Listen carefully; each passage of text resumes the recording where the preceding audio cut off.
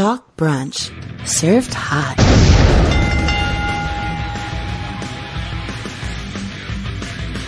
Talk Brunch Live. Rick Dowler here. Dustin Frazier. I'm not saying the world's gone to shit, but all I'm saying is Kanye definitely did a freaking campaign thing in South Carolina and just started crying out of nowhere. I mean, he probably cried because he watched Extreme Rules Horror Show as well. Yeah, I cried. He was selling pay-per-view tears. Kanye, you should have watched Slammiversary, man. Okay, Jesus. Yeah. What are you gonna do though? It's the end of the universe, the end of the WWE universe. That is. I'll gladly let it go. Yeah, had a long night last night. Probably an even longer one tonight. I'm not going to make it too long, though, because I'm going to stick to the important stuff here. This one will be less painful. Yeah, hopefully it will. We'll see exactly what happens. It's crazy the world that we live in. Like just yesterday, I decided that I wanted to. I'm still old school. I have one of those headphones that like plugs in. You know, like where it's like the earbuds plug into the phone, so sometimes you get caught on shit and it'll yank you back. Even in those details, I've had time. I had a phone break because it yanked my phone out of my pocket. I hate that. I said, that's it. Order on Amazon. A couple of Bluetooth. I was thinking, I'm gonna die. I'm gonna wind up getting killed. I'm gonna get dragged by a train and beat against the side of the wall or something. You know, look like in Sam Raimi's Spider-Man 2. So it's like, you know what? Even if I just get a regular generic little pair of earbuds, just something to keep me alive. And I'm talking to my. I'm terrible, but I love to see it. I'm talking to my neighbor about this while I'm explaining what I'm waiting for, the package I'm waiting. I'm like, yeah, I just want to be able to be hands-free, kind of like this guy walking on the street. This guy's walking on the street and he's talking about how now's the time to change. I'm not trying to eavesdrop on his phone conversation, but he's just talking about like if there's any time to get it together and be prepared for the future, it's now and everything. I'm like, like that guy. And it's like this awkward pause between my neighbor and I, and then I look at her and I'm like, that guy's not talking on the phone, is he? And she's like, no, he's crazy. He's just over around here. I'm like, okay. I see. Well, not that guy then. No, he's crazy. I'm writing it down right now. I want to be hands free, not crazy. Oh God. He wasn't the best example. Holy shit! No, he's crazy. Yeah, unfortunate. I think I may be the first non-wrestling bit to get a title. That's wonderful. I forget that happens, you know? Yeah. No, he's crazy. Unbelievable. So, I hate to start the show with any kind of state of the podcast address, but it's really no other good point to do it. So, Twitch affiliate, we have once again, because I mentioned this to you guys when we first came back here, that we were qualified as Twitch affiliates upon our departure and upon our arrival again, but we never accepted it.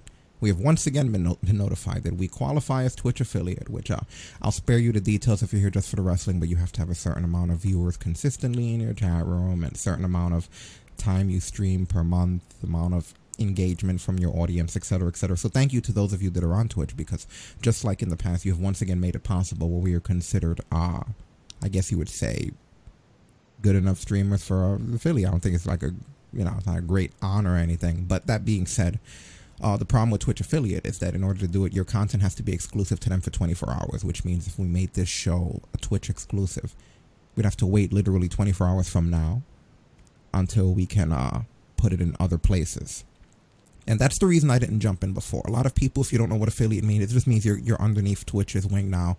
There'll be a subscribe button on your channel. People can subscribe for $5 and they'll get special perks and emojis. And your channel just gets a lot more bells and whistles, which again, all we got to do is hit that button and we're pretty much under the Twitch payroll, which they confirmed again last night. My problem is that exclusivity, which is the reason we, as you guys know, we're going for Mixer. This will be the final stream on Mixer, because as of tomorrow, Mixer won't exist anymore. So it's the 22nd, really. So really this Wednesday, we might have one more party games, and I don't know if they'll do it on the 22nd. When it turns to the 22nd, or like 22nd and go. It's one of those things where it's like 1, 2, 3 and go, or 1, 2 and go on 3. You know, who knows? Right. It could be 21st and at midnight Tuesday going into Wednesday. I have no idea.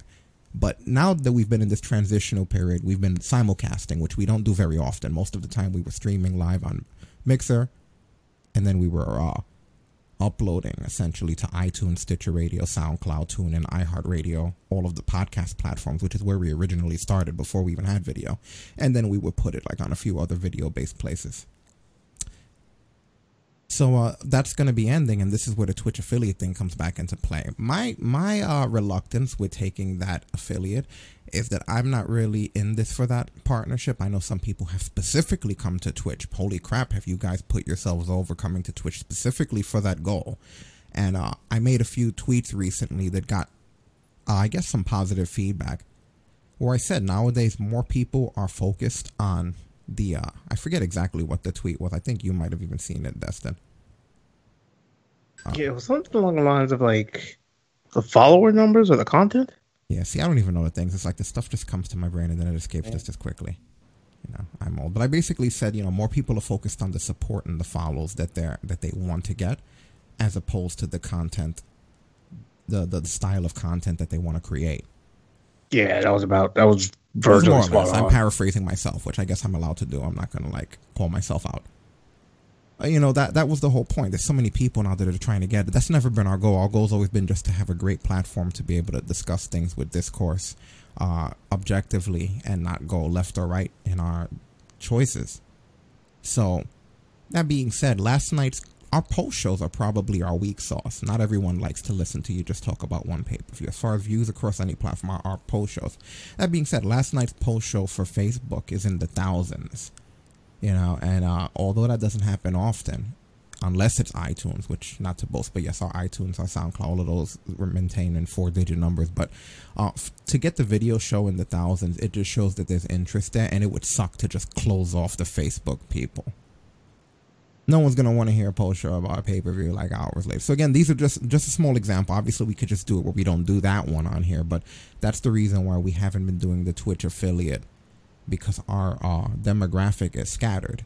That being said, if you would like to help us swing more towards this Twitch TV affiliate, just remember twitch.tv/talkbrunch. If you start coming in here, if most of our community jumps over to here from wherever the hell they're taking in our content, consuming our content from, if you will, it would definitely help. I mean, I do consider this our main platform, even if I don't ever hit that affiliate button. I would consider it our main platform. So I'm just letting you know, twitch.tv/talkbrunch as of now, aside from talkbrunch.com, would be considered the main platform. And at some point, I'm still reserving that option to become Twitch affiliate. So I wouldn't get too comfortable on the other things, you know? Yeah, for sure. Yeah, so that was boring. Sorry. I know you even sounded bored. Oh, no, I'm good. No. So before we get into some wrestling, I believe it was Willie who mentioned the term Xbox Series X game showcase, I guess, is happening or something. I don't even know anything about that. Yeah, I think it's happening. I believe Willie said tomorrow, I think. What, is it like a live thing? Yeah, it's probably going to be like one of those live YouTube deals. Oh, he said sometime this week, but didn't say specifically the day. But I guess it's going to be revealing some of the big titles, possible gameplay of what this is, how this is going to run.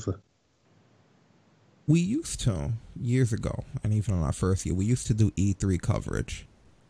And even though there's no E3 this year, I don't think we would have done the coverage either. And I get it. Everybody, when it comes to the gaming world, everybody's busy. Everybody's doing their own thing.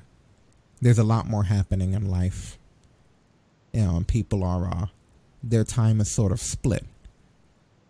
But that being said, like when it comes to at least our close-knit community, our gaming community, I really feel like Stasis and I are really the only consistently active people at this point in the entire community. And yeah, everybody dabbles in games. I mean, freaking, we have grandparents that dabble in games. Everyone can throw something on for a few hours.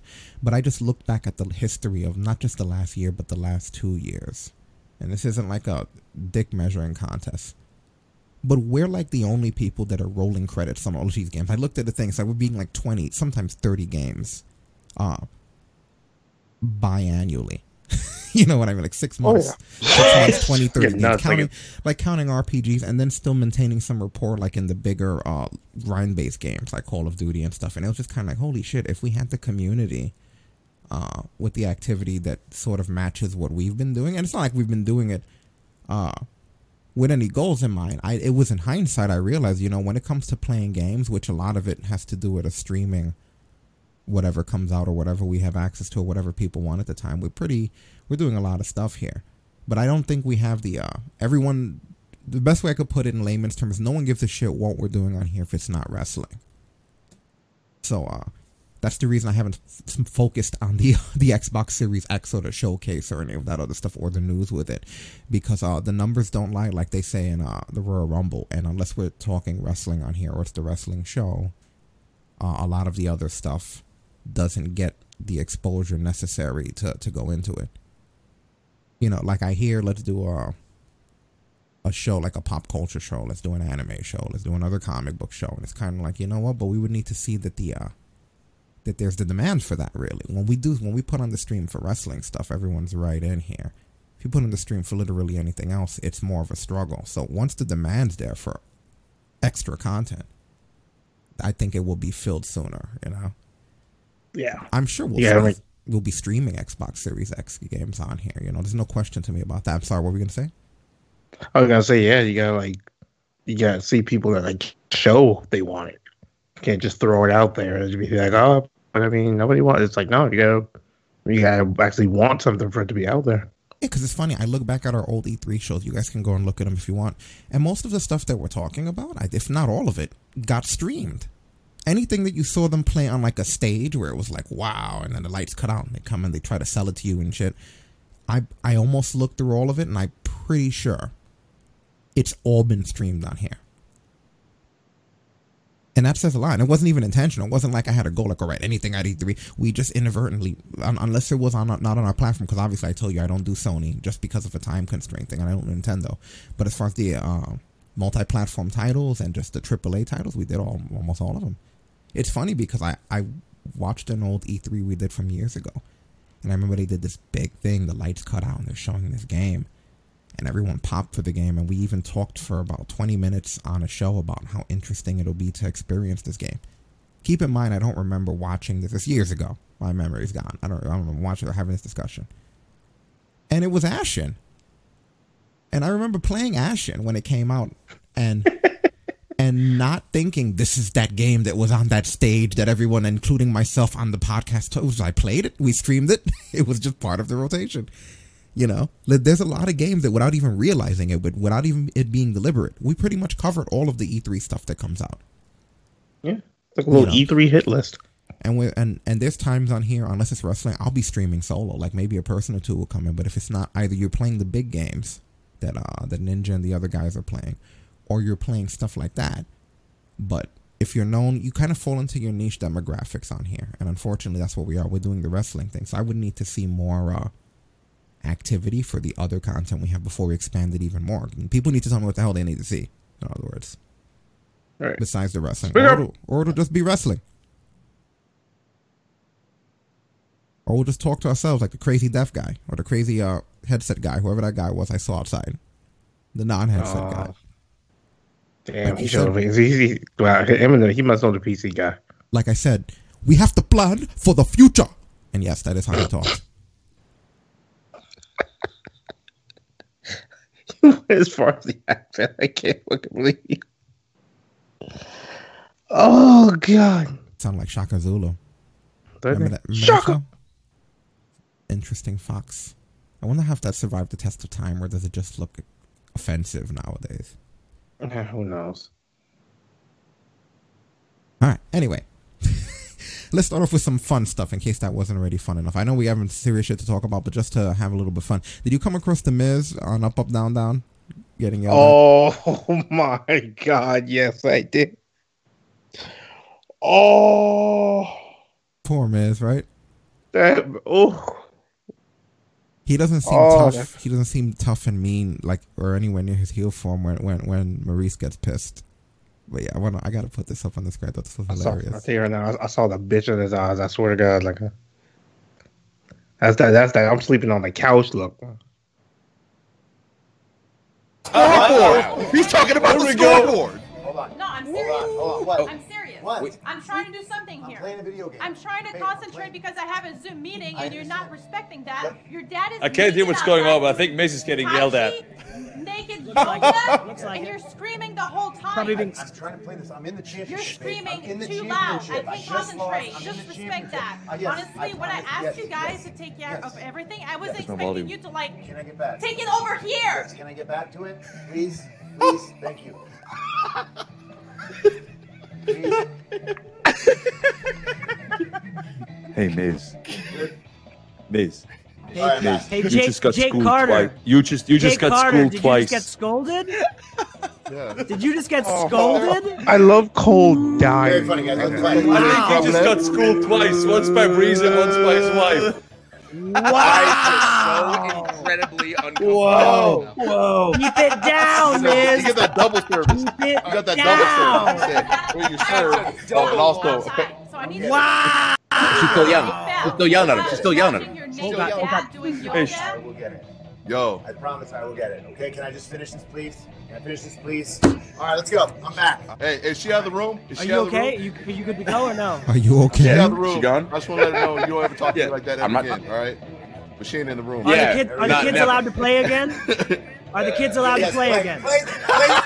Let's go.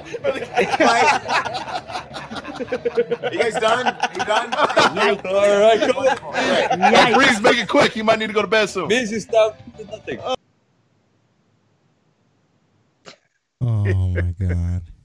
That is worst case scenario for anybody. Oh, God. My favorite part of that is Cole dying in the bottom. Yeah. Oh,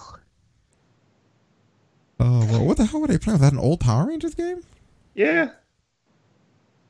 Well, wait, it might. I don't know now that I think about it because I don't recognize. I see Lord Zed. I see the Lipstick Monster from Mighty Morphin. Oh, yeah. Okay, so yeah, it's definitely an old Power I saw Rangers one. Goldar up there. I didn't recognize the lipstick monster. I think that's what it was. Oh my god, that was amazing. Some of the Zords were up there. Wow. Talk about old That school. man got chewed the fuck out. That is perfect. I love how he tried to still kind of stay tough in front of the boys, and it's like, nah, man. Yeah. you Nah, can like, see- can I finish? Can I finish? It's like, you shut the fuck up. Like, you. Poor guy. I felt for him there. Oh man, those guys are still doing. It's cool that they have the up down down remotely. You know, Yeah, it's still a way to keep the thing rolling. So it's one of the easiest things to keep rolling. You know. really, it's painfully easy. Yeah, they've expanded a lot. That's one thing I give credit. I remember a lot of it used to just be woods, and that's changed over time. Now it's everybody. Yeah, It's become its own little empire. very very cool. So, see if we have anything else fun. See, I'm trying to stick to fun, right? Right. We're trying to keep fun. Before I get to anything serious. I've been doing that lately, like I'm scrambling for fun news. And not getting it. Anyway, here's the link for you guys. Does the bot still send it out? Yes, it is. One more day of life with that thing. I don't know when they aired this, but did you see this fiend psychiatrist video? I haven't, but I heard there was some kind of a video out, and I'm like, I haven't seen it yet either. I What? just heard like you did. I heard about it before Extreme Rules, though, but I just never got around to seeing it. All right, well, guess what? You're going to get around to seeing it now. Oh god.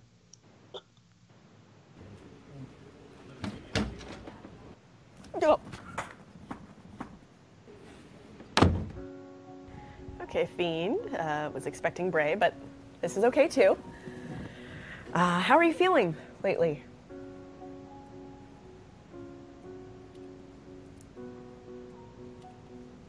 Okay.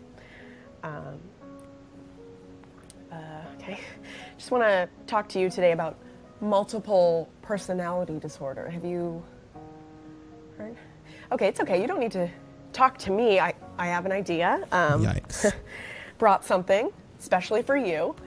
How do you feel about talking to Mr. Box?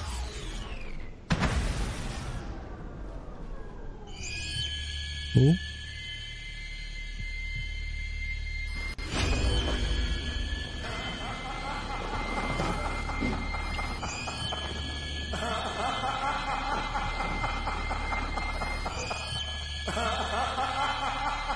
Make sure to follow us on all social media platforms at WWE on That Fox. was Let Fox, us know huh? what's on your mind. Okay.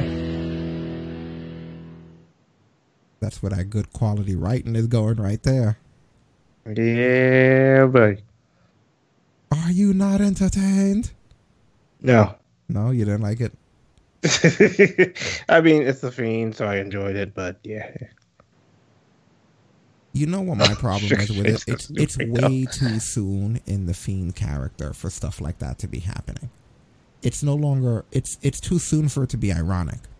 Like, a good example would be Kane. Like, Kane's gimmick had a very subtle style of that kind of stuff happening at first. Where he would go months just being this stoic, quiet, creepy, masked Kane. And then, like, every now and then he would do something human. So when it happened, it was special. It was like, oh, Kane had an emotion there. Yeah. You know, which made it cool. Like that time he got that little kid the freaking toy out of the grab machine. You know, but it was years. You know what I mean? Like, literal years before Kane did that. You know, at least it was He's been around just over a year. You know, and it was a slow development of them doing that. Even small things that they would include. Like, remember the old Get It commercial, the Attitude Era commercial, where they were like, Stone Cold's going through the building and everybody's like kicking each other's asses and stuff. Oh, like, I remember the Get It commercial. So they have Kane like leaning up against the wall in the corner, like with a cup of coffee. And he's in his mask, like in his full attire. And it's like, that was the only thing that he did. But you see what I mean? Like the small humor. And then eventually, you remember the Canaanites when he's doing the promo with freaking Rock and Hogan. You know, it was just like, he would have moments. You'd have these like brief moments. And then, eventually it became gimmicky and stuff. Even Mick Foley, Mankind. Like, you slowly ease them into that. It's like, this character's barely been around a year and we're already doing like joke shit with him. Like, he's already at that status. It's because back then, they knew how to let shit subtly go. It's like you gotta earn that. You can't just become a funny character at this point in your career. It's good storytelling. In any story, it will be considered good storytelling. You know, look at Harley Quinn. Like, Harley Quinn was an evil character for a really long time that was comedic, but it took like years and years for them to redeem, if even possible, that character enough to be seen. Like in the Batmobile, for example, like helping out Batman and Robin or shit like that you wouldn't see. Like, it'd be strange if Harley Quinn just went from babyface to heel like the way they do in wrestling. Like, the way they eased it into that sort of made it work. You know, you got to ease people into stuff. You know, like, imagine if Vegeta was doing the bingo dance like in the first season of Dragon Ball, like that Vegeta. The humor and the irony is that this character that you've known for so long that's had like a dark attitude is not doing something funny. I don't feel like The Fiend has had a dark enough gimmick long enough without there being hokey shit where it's like, look how hokey it is. Like, it's already becoming hokey. So somebody thought it'd be funny one time and then he just went with it. That's this company's MO, and I can't believe you brought the Vegeta bingo dance back into my life, you son of a bitch. You see what I mean? Like, I ain't been right since that moment. You know, may as well have this Fiend do the bingo dance. Oh no. You know, why not? There's a line, right? Why not do it? Anyway, let's talk a little bit. You know what? Let's go straight into our Slammiversary. I think would be a good idea. Let's talk some Slammiversary stuff, because a lot of the news that we have as far as people's contracts and stuff would be out of order, to say the least. Like, if we didn't talk about who was at Slammiversary first, because a lot of my news is contract based. So, Slammiversary. What are your overall thoughts? You know, it's always been one of my favorite TNA pay-per-views. I mean, I think my first one I ever watched was in 2005 when Raven became world champion. And this one definitely, I think, made that legacy proud when it came to some of the big moments, because this and Bound for Glory are always their two like head-to-head biggest pay-per-views of their whole calendar year. Mm-hmm. And this one delivered. Yeah. So, the first match, I believe, was the Rascals Open Challenge, correct? Yep, and good God, did they get a hell of an answer. Yeah. So you start off strong with a cameo because the Motor City Machine Guns show up to face the Rascals. Now, I did like this pay-per-view overall before we get too deep into it. I sat and watched it just because I didn't plan on talking about it here, but I just had nothing to do, honestly, and I threw it on. And you know what? I enjoyed the pay-per-view. It was really solid. The wrestling was good. It wasn't without its faults or its flaws, but that's every wrestling show, and I didn't agree with everything, but it was a cool show. I enjoyed it as an overall pay-per-view. I'd recommend it if you're looking for just some good wrestling with some familiar faces. Yeah. Again, I didn't know the Rascals that well. They were solid enough. It was good to see the Machine Guns back together. I mean, they worked just as good as they always did, with the emphasis being on their double teams and just the innovative offense that they use in matches generally. And these guys, these Rascal dudes, they seem to be able to complement that. Like, they had a similar style. Yeah.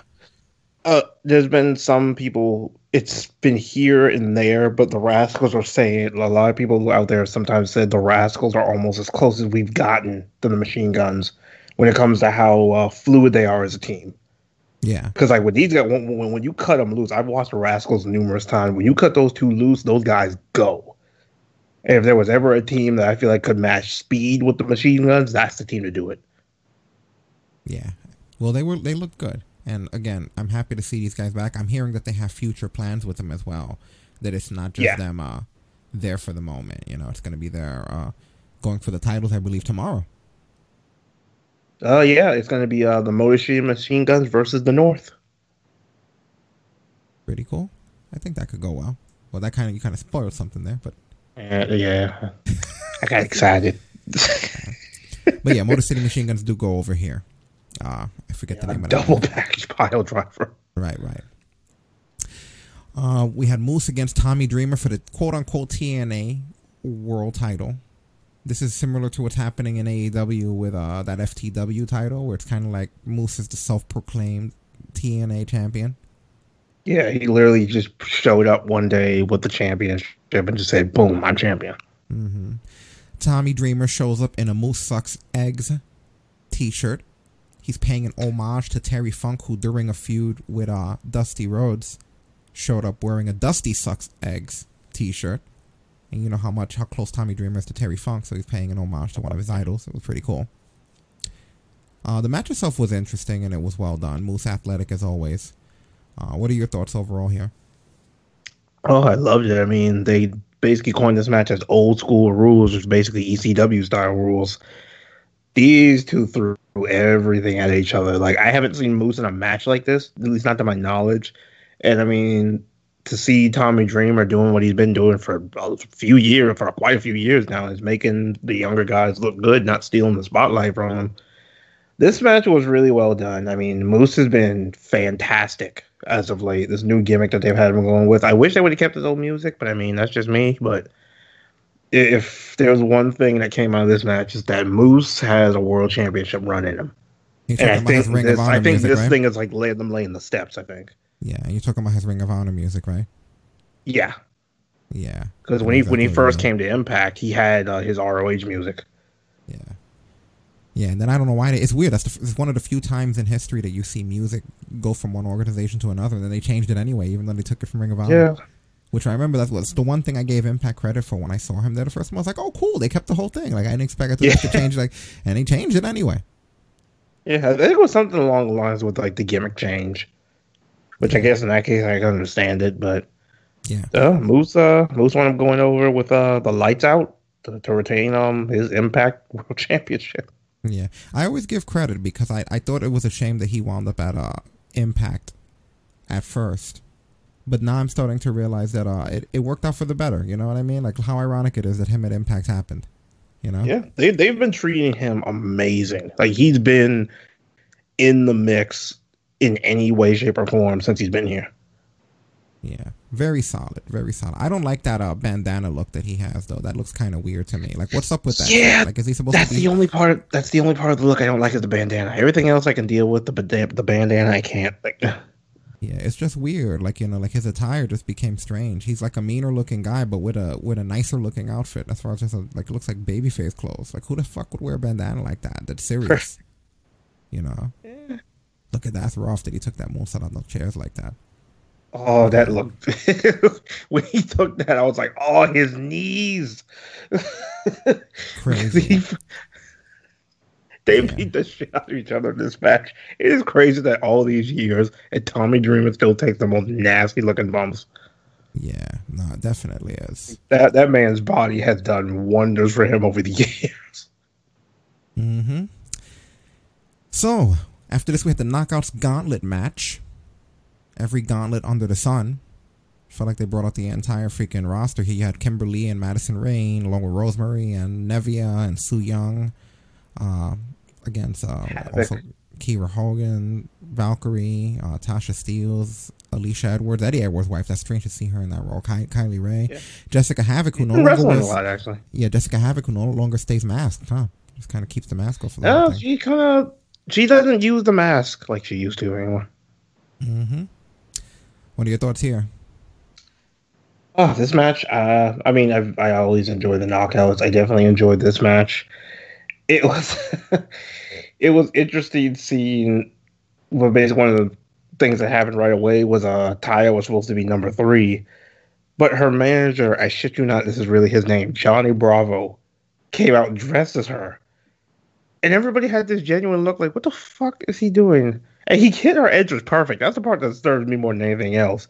But it wasn't. But it got even better because later on in the match, he did it again. But he came out as Rosemary already came out. Yeah, kind of got on my nerves though. Yeah, it was funny the first time because I didn't see it coming. But the second time, I was just like, "What the fuck are you doing, dude?" But maybe it would be better if I knew him. You know? Yeah. This is one of those moments where I regretted not following Impact that much. Yeah, like Stacey, because I was so confused. He totally Santino'd it. Oh God, he really did. But yeah, it was kind of like it was cool to see Madison Rayne back again. I haven't seen her in a while, but this match was all over the case. They definitely whipped out a lot of the big names. Well, at least what's considered some of the big names right now in the knockout division. A lot of the ones that are in the mix. I found it interesting that Susie showed up this time, which I referred to before is what they've been throwing in now is Su Young's alter ego, her human alter ego in a sense. Yeah. And how they work it is like you'll see moments where one will start to sneak back out. They've constantly rotated them back and forth. You know, but you can always tell when the other one's coming back. Too many alter egos in wrestling. Everybody needs to stop it. Yeah. You know, everybody needs to stop this Norman Osborn shit. This chick, Katie Forbes, you see this here with this twerking shit that was going on? What the hell was that? Like, are you kidding me right now? Do you see when that shit happened? Yo, I was just like this. She went twerk crazy, and she's quite the specimen too, huh? Like, what is that?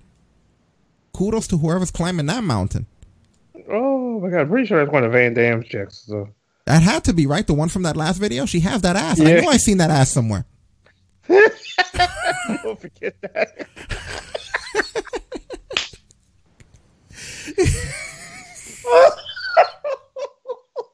What is going on here, man? I know that ass looks familiar. Yo, I'm so mad how Kiera tried to go with it. I'm like, bitch, you know good and well you cannot keep up.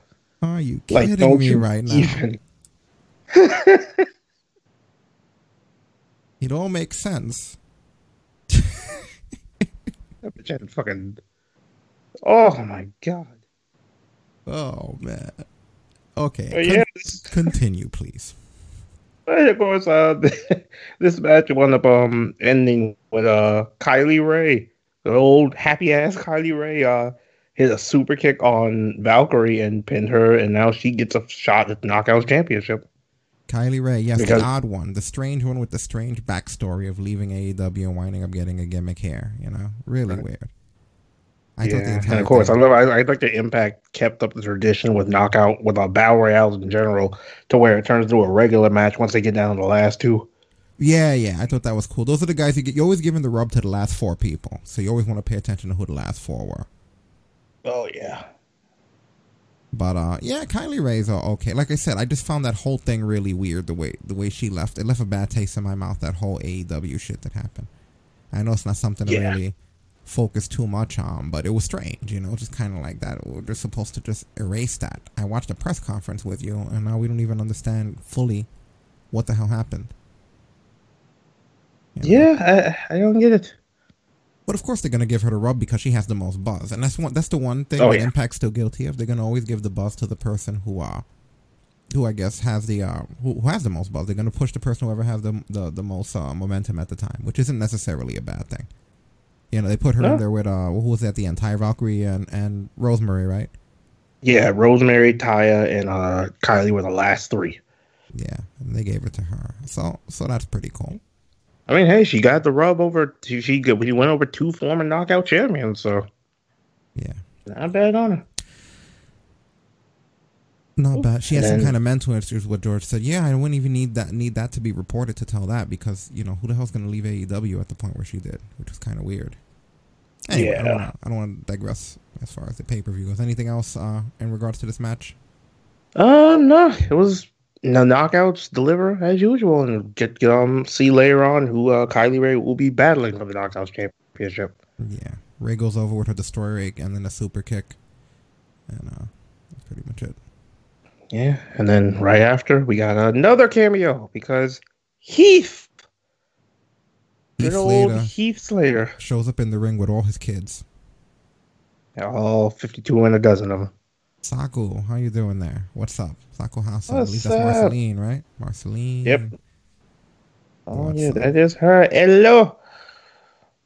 Hello there. Yeah, because this was it was actually cool to see. I mean, it looks like they're definitely running with like the free agent gimmick.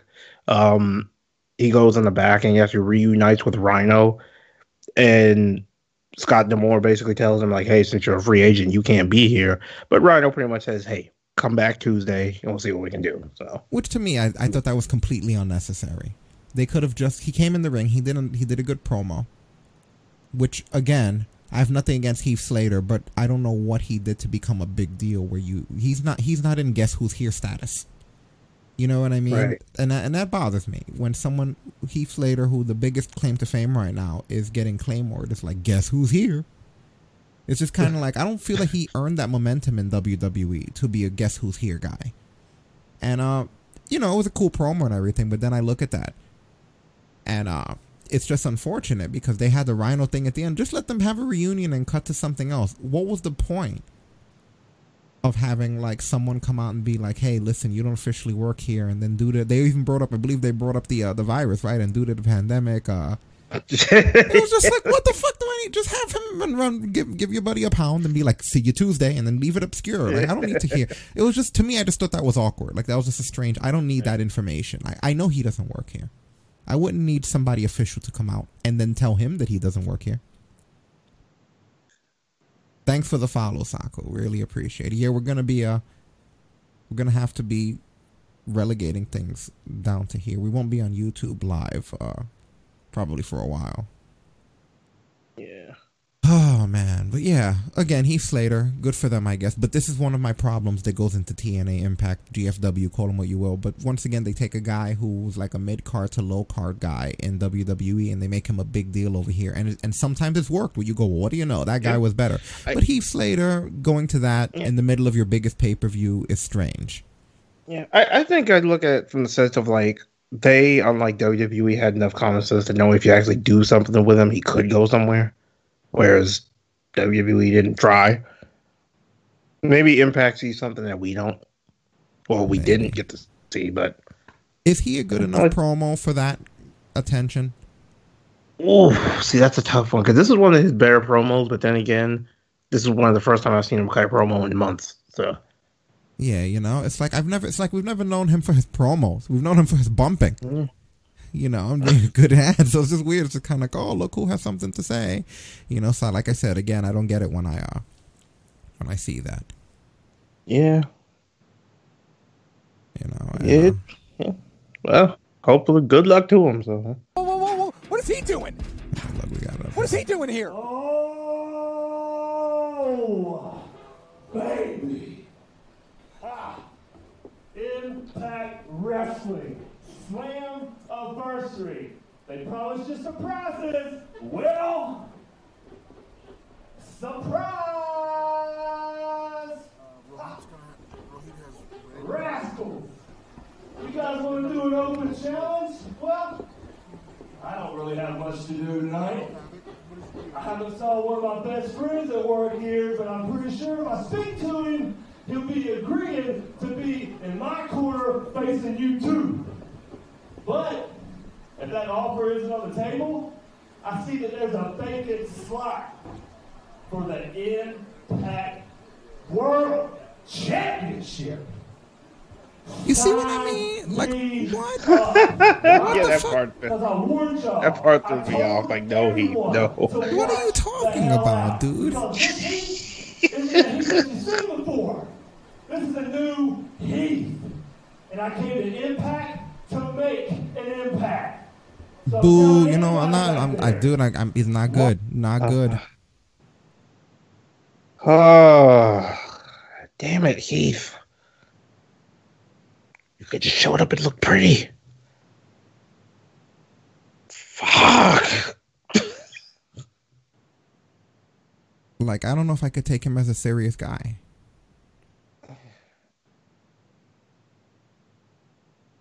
See what happens, I guess. And they brought some other dude out. Who was that guy that they brought out to fight him? He's one of their mid-carders, guy named Rohit Raju. Oh, there you go. Yeah, he's There you go, King Quest. Exactly. He can't. You're not going to get that Christian Cage. First of all, and I've always said this. I don't care if I get heat for this. Anyone who knows us knows this to be a fact. Anyone who understands wrestling. Nothing against Edge. Christian was always better. Yeah. Okay. It's just one of those things. I have nothing. Yeah, I like Edge, but a lot of people, and we've said this since. I mean, I grew up watching Edge and Christian. I remember seeing his first match. And among everyone who I spoke to, all of the communities in wrestling back then, during the Attitude Era, it's always been one of those things where you knew Christian was better. You know? And so it wasn't a surprise for someone like Christian to be a top guy in TNA. And again, it's not that Edge is bad. Edge has more of the full package that they look for. He has the full look that they want. He's a better character, I guess you could say. And his wrestling's good. It's not like I'm saying Edge sucks. But when it comes to just in the ring, Christian's just fucking better. Overall, he's just almost overall better than Edge. So Heath Slater's good, but I mean, there's nobody he's really better than right now in Impact. It's a hard time to be better than someone. Yeah, it really is. Like, listen to what we're saying. We're talking about Heath Slater. You know what I mean? It's almost like we need to wake everybody up. Like, how bad are we in a way where it's like Heath Slater's in Impact? Yeah. And come on now, King Quest. Nobody remembers Tonko. So there's going to be one of my complaints right there. And this is, once again, everyone just is becoming the cool thing to pile up against WWE, who does suck. They do suck. But it's becoming like a thing where it's like, and they got Heath Slater. Like, come on, guys. Chill out. I put it like this. If I hadn't read it on the notes, I'd have forgot. Like the Heath Slater? That one. You know, come on. Willie Mack versus Chris Bay. What are your thoughts here? This match, when I heard this match announced, I knew it was going to be fun because Chris Bay's been one of their rising stars in the X Division. All the personality in the world, skilled as all hell. I mean, it's Willie Mack. Like, that speaks for itself. But this match was absolutely nuts. I remember watching Willie Mack back in the Indies when he used to team with freaking Rich Swann, and they were buddies, and they would do dances and shit together. I believe it was in PWG. And then Impact wanted to bring that team back. Did they? Yeah. See, that's cool. Yeah. They were a tag team, and they were they acknowledged their friendship on the Indies, and they teamed for quite a bit. So. Yeah, I didn't know too much about the Chris Bay guy. This might be my first time seeing him, or maybe if I did see him in the Indies, I won't remember it. Yeah, Impact's been displaying him quite a bit, but yeah, guy is incredibly talented. Yeah, I mean, cool. Definitely a great addition to the X Division for sure. Oh, that's cool. X Division is interesting, just to see guys. I remember we got the thing where I believe it was Abyss that bullied them out of the weight limit. It was like there won't be a weight limit anymore because I'm a big guy and I'm taking this title. Yeah, but before that, there was a weight limit. The whole X Division, I heard them. Josh Matthews trying to put it over as, you know, the whole X Division is no limits, but really no. It's supposed to be specifically. It's supposed to be like a cruiserweight title, and then again, guys like Samoa Joe showed up, and But Samoa Joe That wasn't kinda always as changed it big up a as he little was. Like when he was in the X Division, he wasn't nearly as big as he is now. Like you can't have the Samoa yeah. Joe today in the X Division. I mean, Joe was a solid 280, I think, when he won the X Division title. Was he? Yeah, he was about good 280. So yeah. He was the second biggest person in TNA at the time. So yeah, I have mixed feelings as far as whether it needs to be a title that has a weight limit or not. You know? Yeah, it's a cool caveat until certain things, like example, an Abyss. It's a cool caveat until an Abyss happens. Like, I feel like with that title, you had to have some level of, like, athletic ability. Like, a Keith Lee could have been X Division champion because it's a high flyer, like.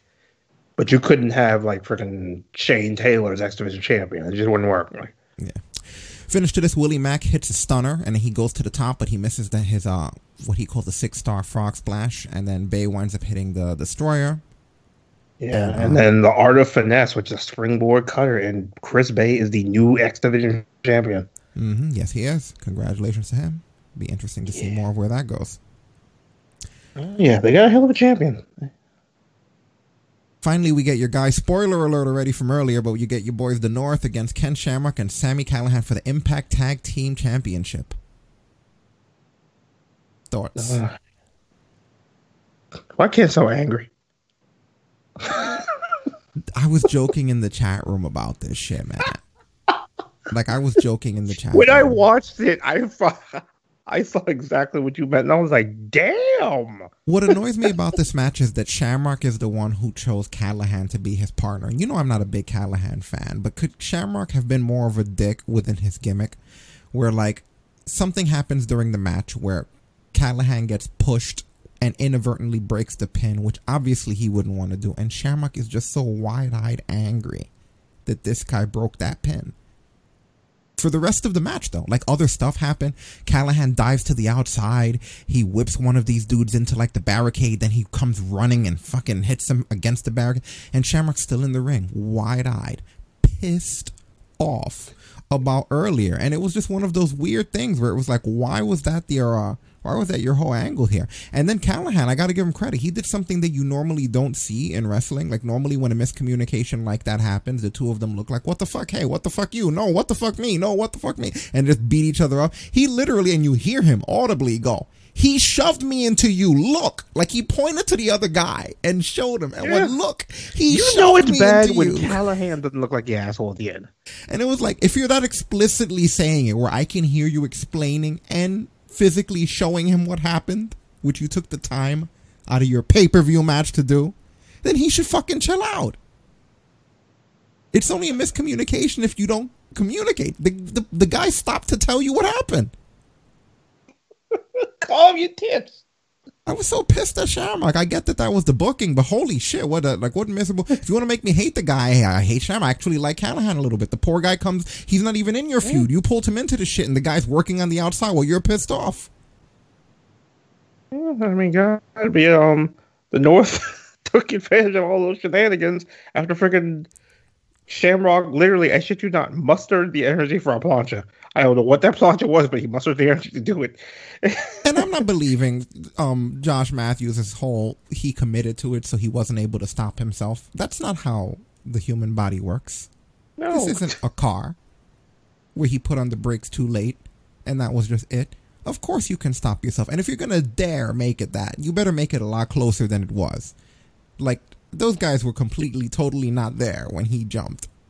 It was worse than in the Holly Ronda fight when freaking Holly ran to the other side of the cage before Ronda even turned around. Yeah, and at least with that, it was actual speed. Like, Holly used incredible speed for that to happen. This was just floppy. He just... And Shamrock still looks good movement-wise for his age. Physically, he looks wrinkly. But I'm saying movement-wise, athleticism-wise. I mean, I expect him. He's an older athlete. A lot of older athletes are going to look good for their age. You know? Yeah. After all of his angry shenanigans, the North go over with the double neutralizer. Mm-hmm. And what does this mean? Does this mean that Shamrock is going to once again... Hold on, wait a minute. Is this the bump here? This might be the bump right here. Let me see if this is the bump. Might be it. Yeah, this is the bump. Fuck out of here with that. Hold on a minute. Oh, God. It was worse than I remember. Which is bad because I just watched it this morning. Oh, look at this. Oh,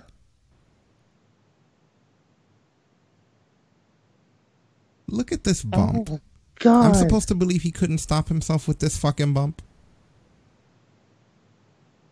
All I'm saying is that he just grabs onto the rope and he stopped himself. That was unbelievable. This is why you commit, people. Yeah, like I said, he doesn't look bad. I must have missed a spot. I don't know where it was.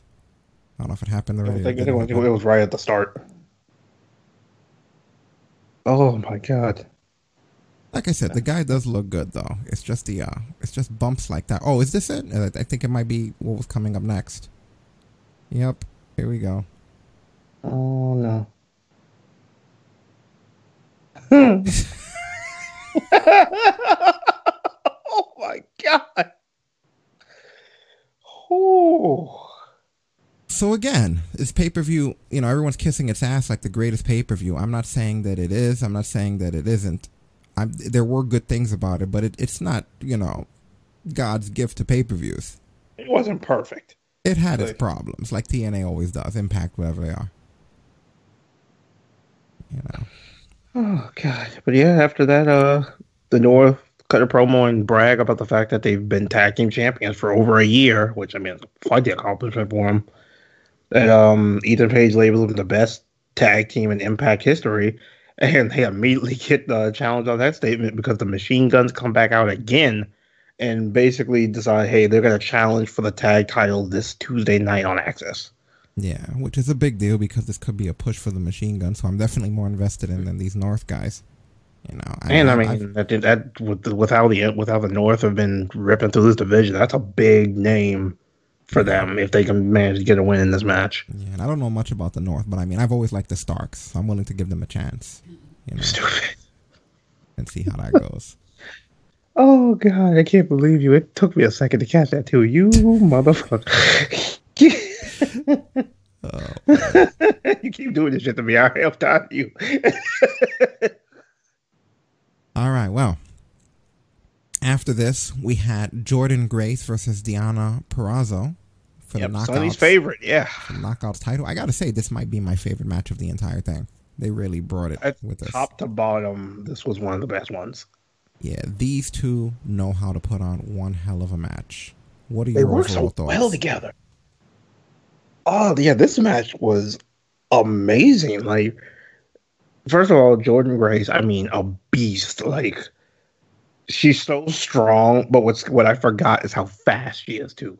Like, she can get from one end to the other in almost no time at all. So it scares me more in a situation where, like, you're in somebody who's that strong, that big, and then she can just go. It was like you said before with the Sunny thing. That girl's in amazing shape. Yeah. And, I mean, Deonna Purrazzo, this is how you introduce the freaking virtuosa into your company. Not some NXT jobbing bullshit. Like, they threw this girl to the lions and let her eat. And she came up in this match and delivered. Yeah, body-wise, Deonna looks like she got a little bit thicker, but it looks good on her. You know what I mean? Yeah, she evened out nice. Yeah, exactly. It's like you don't have to have the cliche model look. I think in this business is better when people have unique looks, and they both have good looks to them.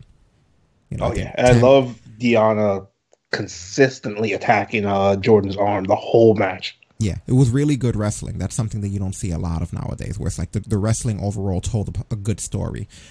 It seemed like a game of chess, which I really did like about it. They put a lot of effort into that match, and I definitely give them credit for that. So, really cool. Yeah, and of course the finish to this match, after unloading with some after Jordan unloads with some elbows to the back of the head, the Purrazzo recovered in a double arm breaker submission for the win. Double arm bar, yes. Yeah, that looked nasty. Yeah, very cool. Very, very solid match. Interesting that they had her pass up the titles immediately. I thought there'd be a little bit more time, but either way, it still looks good, and hopefully they'll have the rubber band match for this. Yeah, I can see it being convincing. Deonna Purrazzo, hell of a talent. I mean, kicked the front door in and immediately snatched gold. So good for her. Yeah. She fit like a glove. She really did. So, are we up to the main event? Yep. Event time. God, smooth, nice and smooth. You get your vacant Impact World Title match. Ace Austin against Eddie Edwards, against Trey Miguel, against Rich Swann, and the surprise appearance. The last two surprises. First of all, Eric Young was the last one, but Rich Swann had an interview during this where he's on crutches and he's talking about how he's going to be ready for that title when he recovers, and he sort of does like a little swerve where he shows up and he takes the crutches off and it's like, I'm not hurt anymore, and then he dances down to the ring. He's been out for like 9 months almost with a leg injury. Yeah, and then Eric Young pops up after him and he proclaims it to be a fatal 5-way match from that point going forward. It was so good to see him again. Yeah, so you got these 4 guys already ready to go. And you got Eric Young, who he comes in. Look at that look that he has, completely shaven. No beard, no mustache, no hair. I love the mask that he came out with. It's weird because when he first came out, before I could even see who it was, they were like, it's Eric Young. Like, how the fuck did they know with that mask? Did he wear that mask before? You know what it was? You know what it was? It's because they saw on the Titantron and said World Class Maniac. Ah, I see. So the Tron gave it away. That's what it was. They were watching the Tron. It literally said World Class Maniac Eric Young. So yeah, what do you think of this match? Stasis called that big guy, I'm not too familiar with him, but she called him a creator wrestler. She said it looks like somebody wanted Kevin Nash with freaking Juice Robinson's hair. Oh, Madman Fulton, aka Sawyer Fulton. Yeah, that's who that is. You're right. That is Sawyer Fulton. That's Sawyer. Wait a minute. That was the other fucking dude from That was the guy who got injured in Sanity and got kicked out. Look at and that, then two he was Sanity in OVE. members in this. And now he's Ace Austin's heavy. 2 Sanity members. Hold on, let's bring this back up on the screen. You got John Cena in the back. You got freaking Eddie Edwards with the John Cena jorts and green sneakers. Like, what's that all about? How come Eddie Edwards is half John Cena now? I don't know. Like, what the fuck's going on here? There's a strange thing, and to me, honestly, as these guys are all great workers, but it's a weird main event scene. Like, I'm looking at this match, like, who the hell's your world champion? Like, what? It's such a strange main event scene that they had going on. See, with the way Impact's been booking it, a lot of these guys have had such a road to success. They've been dancing on something big for a while, and with the Tessa thing before Tessa left. There were so many different challengers all at once. This was the only way they could virtually resolve it. It was like, you know what, throw them all at her. I guess. Yeah, but yeah, this match was all over the place. I mean, freaking, first of all, Ace Austin, 23 years old, and they said it in the pre-match vignettes. And from watching this kid, like, they're saying like they see shades of AJ in him. When it comes to his athleticism, the way this guy works in the ring, just the level of success that he's had so far. That's the purple guy, right? That's the one with the purple. That's the one you said. He looks like a cross between. It looks like a cross between freaking Matt Taven and Jay White. It looks like Matt Taven merged with Jay White. He's like an alternate attire for them or something. You know, he's good. He's a good worker. Yeah, the only difference is twice as over as the both of them, but. Yeah, dude's absolutely an incredible wrestler. I mean, Trey of the Rascals has been a standout as of late, which is one of the main reasons he was in this match by himself. Rich Swann, even though he's been out with an ankle injury before, I mean, the guy was X-Division champion. He'd been in the mix for the World Championship. I mean, Eddie Edwards is freaking Eddie Edwards, a former. I think he's won every championship in TNA that the men could win. So it was interesting to have all this, and then they threw Eric Young in it. And then I didn't even realize at the time, but this was an elimination match too. So they managed to draw this one out quite well. I like an early moment where Fulton interfered, and he was about to get kicked out of the ringside, but he didn't want to leave. And the ref was literally like, if you don't leave, Austin's eliminated. So Austin just had to scoot him out. Yeah. Yeah, very solid stuff. This was overall interesting, different, not exactly what I expected. Yeah, this match was crazy. Mm-hmm. Yeah, and then the finish wound up being it came down to Austin and Eddie Edwards, and Eddie Edwards hit a second Boston knee party, followed by a move he calls Die Hard, which I don't even know what to call that move. It looks so nasty. But now Eddie Edwards is a 2-time Impact World Champion. Yes, he is. And Rich Swann has to be the first time in my recollection that I've ever seen somebody return and leave on injury in the same match. That's what it looked like, right? Because he shows up. He came back from injury, and after Eric Young got eliminated by him, Young fucked him up. Yeah, he destroyed him. He beat him up. He smashed his leg. You know, he was furious. Those screams were nasty. Yeah, look at that here. See, we got it. This was him after he got eliminated, right? Yeah, he instantly went after Swann. Of Rich Swann, what a piece of garbage. Eddie, whoa. He's right here in front of us. Eric Young needs to get out. He's been eliminated. There's a guy who just came back. He was at the top of the ramp taking his crutches off. Rich Swann dancing and excited. They Chris Sabin'd him. No. And Eric Young's going to put him back on the shelf. God, come on. That leg of Swann had him on the shelf for 8 months. It's got a plate in it. It's got screws in it. It's full of metal. And Eric Young is looking to end the career, it seems, of Rich Swann. Somebody needs to get out here and get Eric Young out of here. Oh, you should stop him. What a sadistic human being. That's security. It just gets worse from that point on. Yeah, but the celebration was short-lived because Madman Fulton comes back out, attacks Eddie Edwards. But Eddie has friends because they're here. Yeah, Gallows and Anderson show up. The Good Brothers come up and just wreck house. Now, what did you take away from this? When the Madman Fulton thing happened, I was like, wait a minute. So just no celebration? But then, because the interesting they had basically revealed earlier in the night that was like, hey, they are here. So I knew it was kind of a matter of time when Gallows and Anderson would show up. So it took a little bit of the excitement out of it for me. Yeah. For me personally, it was really good to see Anderson and Festus. And I have to say that because did you catch anything off about him? I didn't notice. Maybe you were too excited. I'm going to go to this for I might have been too excited. First of all, Festus over here, he nearly busts his ass coming down the ramp. Oh, watch this. This is the best shit ever. Okay, let's get him out here. Carl Anderson, keep your eye on him when he gets towards the bottom of the ramp. Watch this. I love it. The Good Brothers are here. And they're going to make their impact on Slammiversary. Oh, no. Gallows and Anderson. Oh, I didn't catch that. Oh my god. Oh my god, dude.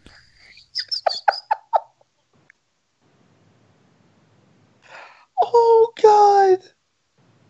Oh shit. Hold on, we gotta go back to it one more time. Hold on, here we go.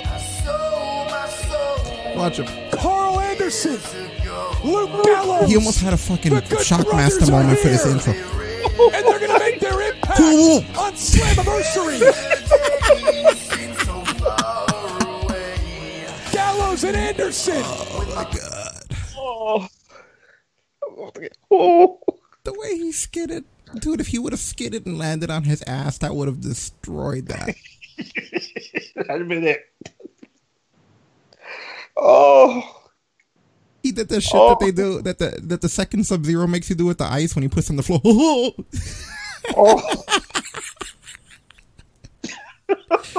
Yo, me and the girlfriend immediately looked at each other like, did he just... Oh my god. Oh god. I knew you were setting up something, but I couldn't tell what. Oh, that is too good. But yeah, they basically clear the heels out, and Ace Austin catches a Magic Killer.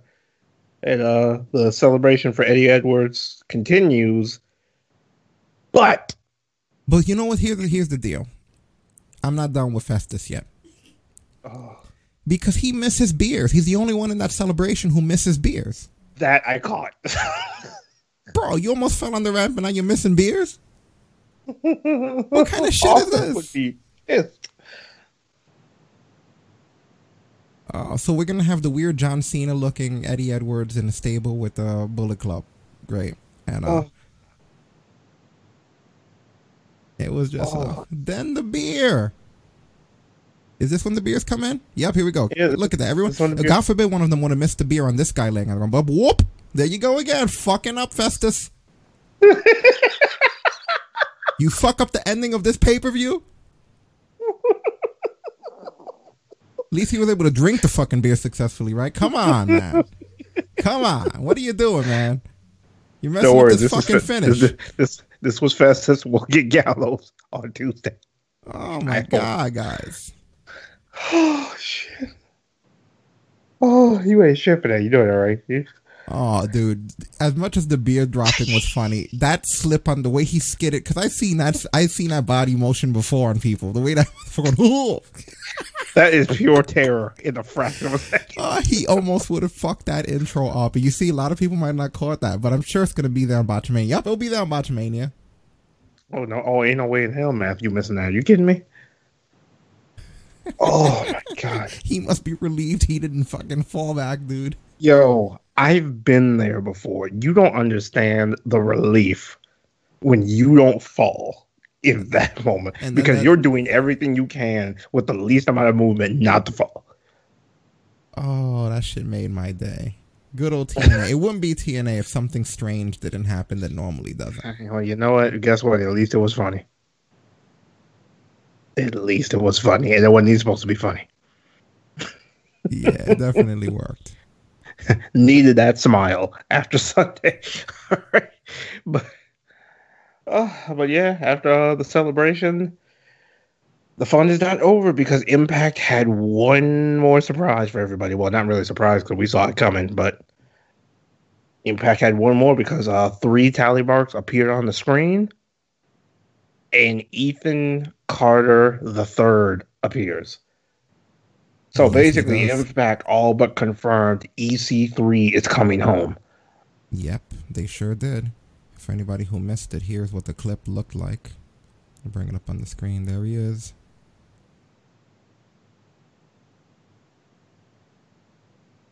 He just breaks a glass against the number 3 there.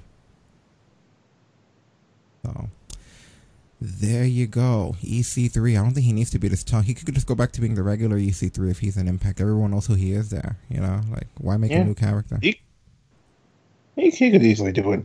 But then, truthfully, I mean, he can pull it off no matter what he does. So yeah, it's going to be intriguing to see what happens for sure, though. But I'm glad he's back here, where they actually treat you like you're worth something. Yeah. But overall, kind of saying like WWE managed to screw up with him, not once, but twice. And I don't know which one was worse. Yeah, no, the whole thing's bad. Yeah. But overall, Slammiversary, very solid, very interesting. I don't know if I'm gonna watch tomorrow. I don't know. It's not even personal against them. There's just a lot of wrestling. I might have to cut something off, and I haven't decided which WWE show is gonna go first.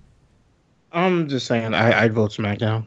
It comes the latest in the week. It's all just bad. It's all bad. You could watch this Raw that you just watched and still vote SmackDown away? I don't even know, man. I don't even know. You know, I think it's because SmackDown, not only is it with SmackDown just being ass, but then it's later in the week and ass. Like how it's one thing to start my week shitty, but how you end it shitty. But yeah, we might start having to watch Impact. If you haven't watched Slammiversary, I definitely recommend ordering it. It's worth it. Yeah. The Encore, I'm sure they have one there. Yeah, I mean, hey, like you said, they had their things where it was just kind of disappointing, things that should have been better, but the show overall, it didn't feel like a chore to get through. No, it did not. It absolutely did not. You enjoyed the whole ride. Yeah. So that being said, Carl Anderson and Lou Gallows went on a podcast. Remember we talked about last week how Paul Heyman was considered a liar, and they said they were going to go on a podcast to talk about it. Well, that podcast has come out. It was called the Countdown to Fucktown Special. I believe his name. I like very that. Interesting name.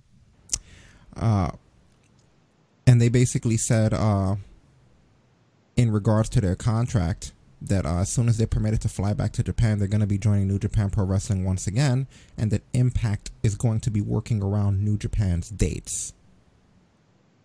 So, for the time being, you're going to be seeing them in Impact, but this seems to be more like a temporary thing with the way that they're wording it. Because they said that they were given a great offer from New Japan, which they've already signed. So.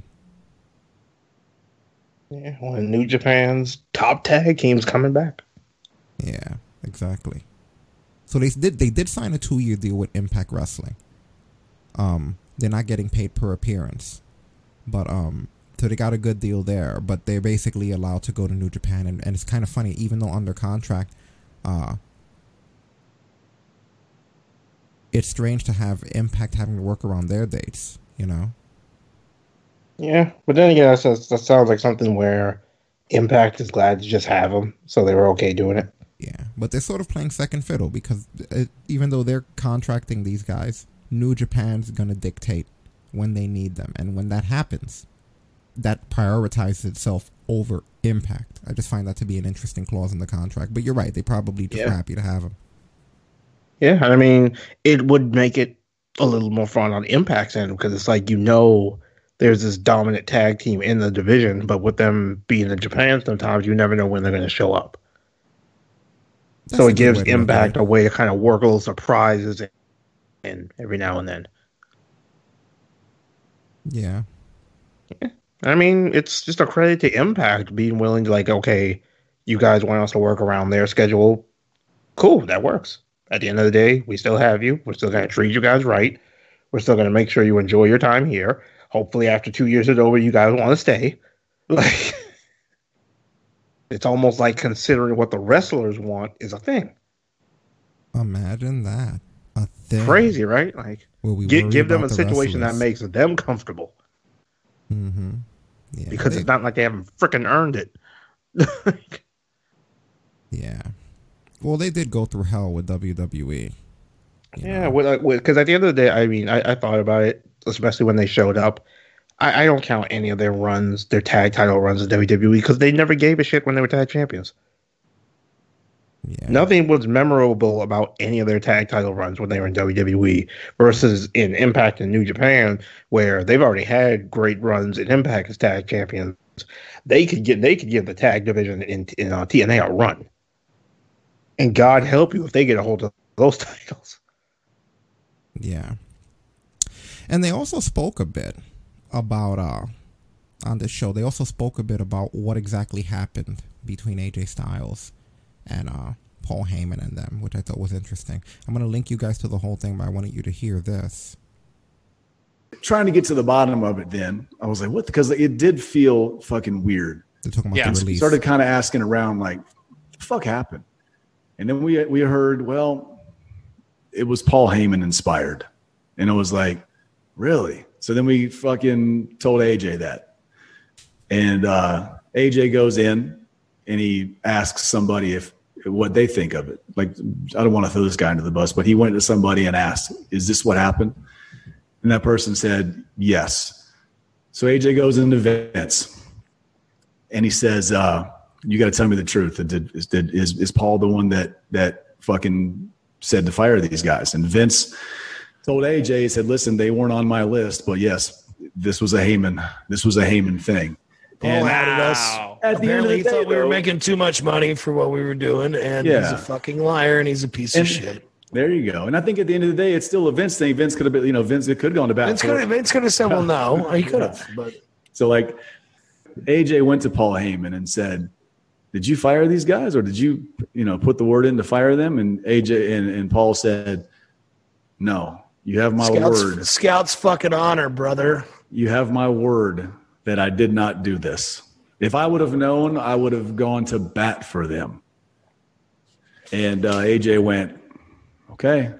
He went back to the same guy and asked again. And AJ went to Vince, and that's when Vince told the story right. And so that's when AJ got hot about the bold-faced lying. And on the topic of AJ, AJ, he didn't want to be there alone.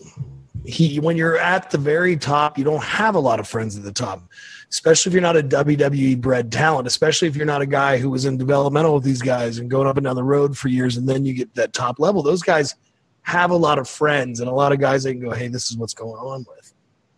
Alan doesn't have that. He's not a WWE guy. We were his guys. I met him. I'd met him, but in TNA, we flew out of Atlanta every week. We became buddies. We're close. There's a bond there. We're going to leave New Japan together. Fast forward, we come to WWE together because now, like, you know, in whatever way in his mind, he's kind of returning the favor. And then he says, please re-sign with WWE. This is great money. This is going to be here. I'm going to be here. We're going to get a bus. We're going to travel together. We're going to have a great time together. I got your backs. I know you guys have my backs. We'll never screw each other. Yes. Then this happens. And to him, he goes, fuck.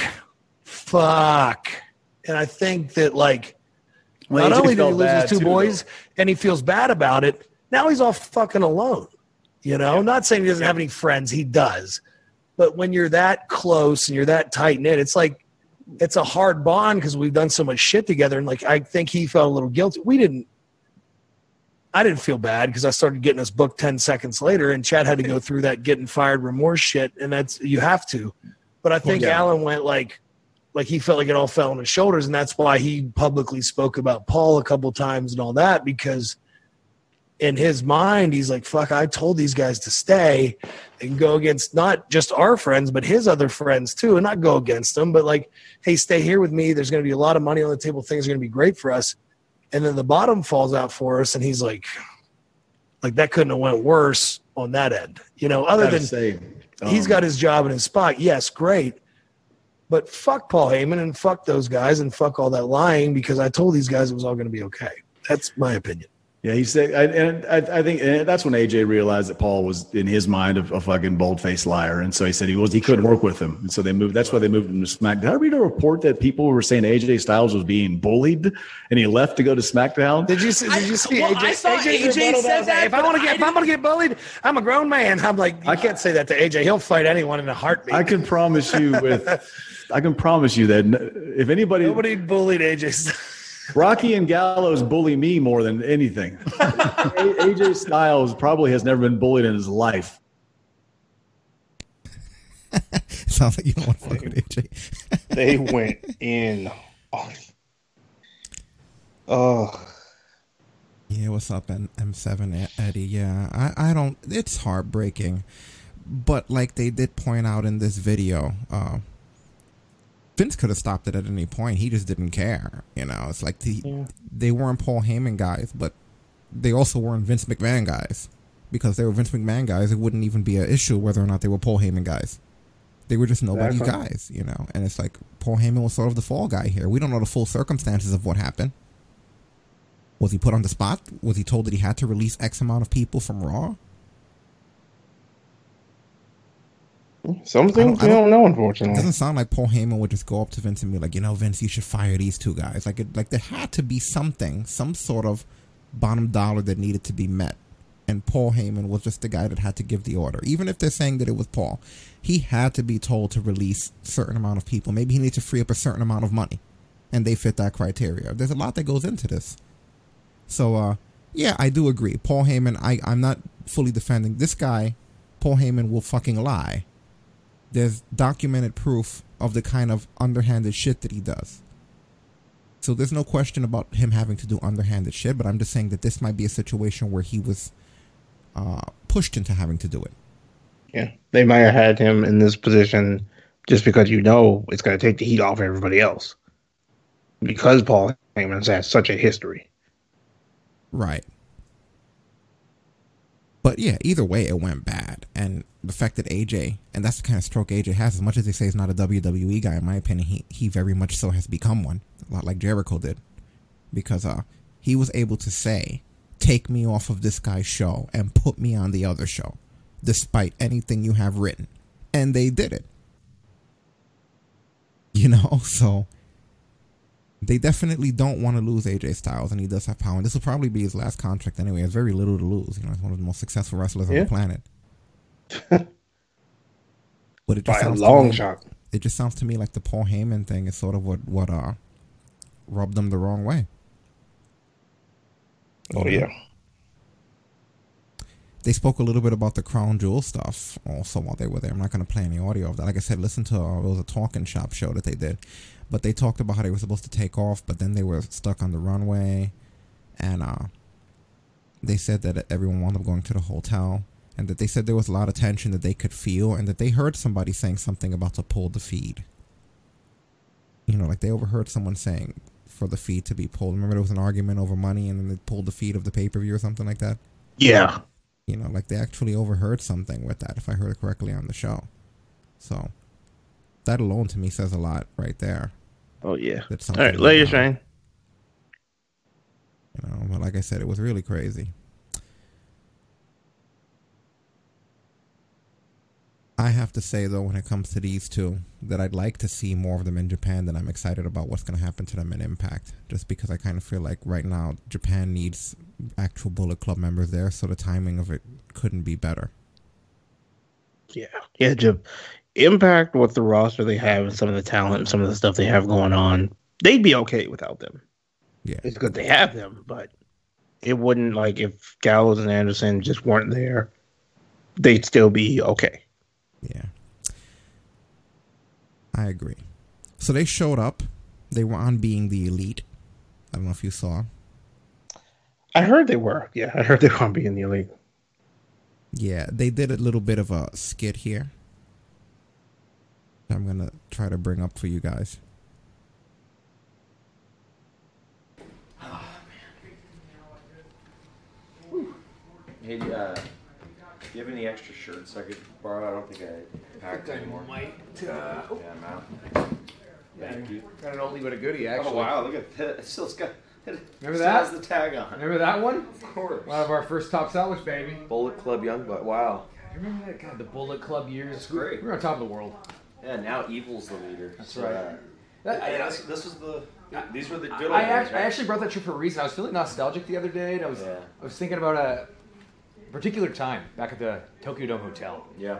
The year was 2016. Oh, yeah.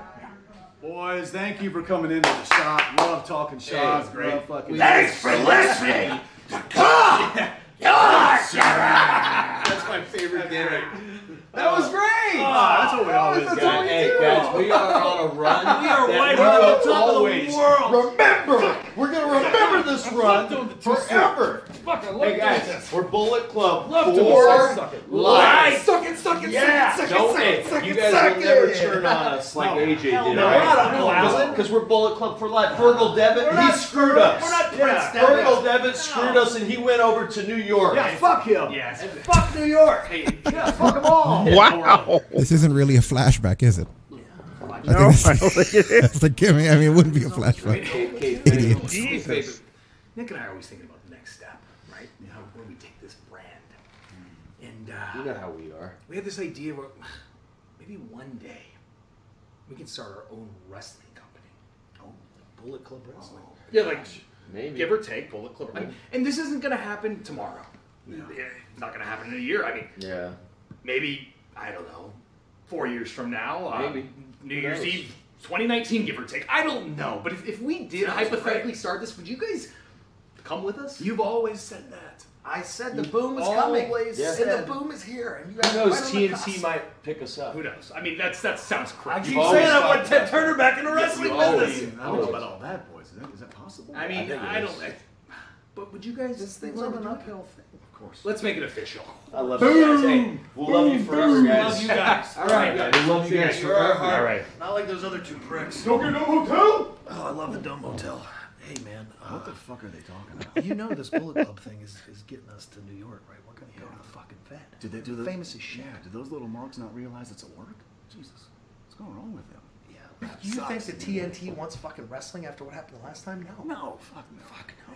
We're going to WWE. They're vanilla little people is what it is. Well, listen, we don't do spots and bullshit like that. We're going to be famous. We're going to have a role. We're going to tag with fucking Hunter one day. Trust me. I love the fact that you want to team with Triple H. I can't wait. There's two Pauls in that company I don't work with, and I know neither one will fucking lie to me. Wow. Yo. Oh, yeah, motherfucker's angry. Holy shit. That is fucked, right? Now they got New York Heat watching. There's 2 Pauls I want to work with in that company. I know neither one of them would lie to me.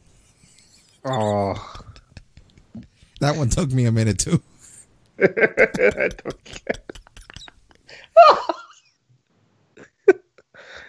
Oh. That was a great flashback. If that's what you want to call it, yeah. It was a flashback. Totally a flashback. No. Yeah. It'll definitely be interesting to see what happens with those guys next. Oh, yeah. So, we spoke about this before, but they managed to copyright the characters that they used to play in that thing. What was that thing called? Where they were Sex Ferguson and Chad Too Bad? What the fuck? You know the name of it. The parody wrestling they used to do? Southpaw. Oh, yeah. Southpaw. Right. Took a second. I was like, wait, who? So Southpaw. You watched that shit. I didn't. I know of it. But anyway, Southpaw. These guys, when they left, they bought the copyright of the characters that they were during Southpaw. And since WWE didn't grab it first, they have it now. God. Yeah. So they announced that they're going to be doing a Boner Yard match. As those characters, as the Sex Ferguson and the Chad Too Bad Boner Yard match. Oh, God. That's going to be different. That is messed up. It's talking Shopomania. This is definitely probably not happening. I'd like to think. You wouldn't be excited for that freaking opening vignette. 2 boners entered, 1 boner leaves. I don't think I would. Oh my God, that's disturbing. Yeah. These guys are all over the place. They had more activity in the 1 freaking week that they're around than in the entire time they were on Raw. Jesus Christ. And SmackDown. And wherever else they showed up. Everywhere. Everybody. So yeah, they had an unfortunate experience, and at least now it's over. Other people who have departed and have moved on include this next person here. Have you seen No Way Jose recently? Yeah, I saw his new look. Yeah, I'm about to see his new look too. I almost didn't recognize him at first. Okay, what is this here? But at midnight, a new challenge awaits. A new hell I must conquer and destroy. And the only way is to fight.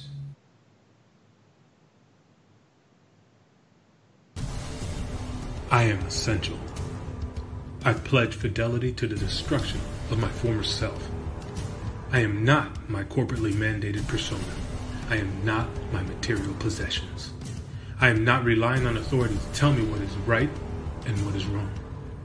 I will not let my value be based on comments, likes, or followers. I will not seek affirmation from toxic groupthink. I will not filter my authenticity of self. I am essential.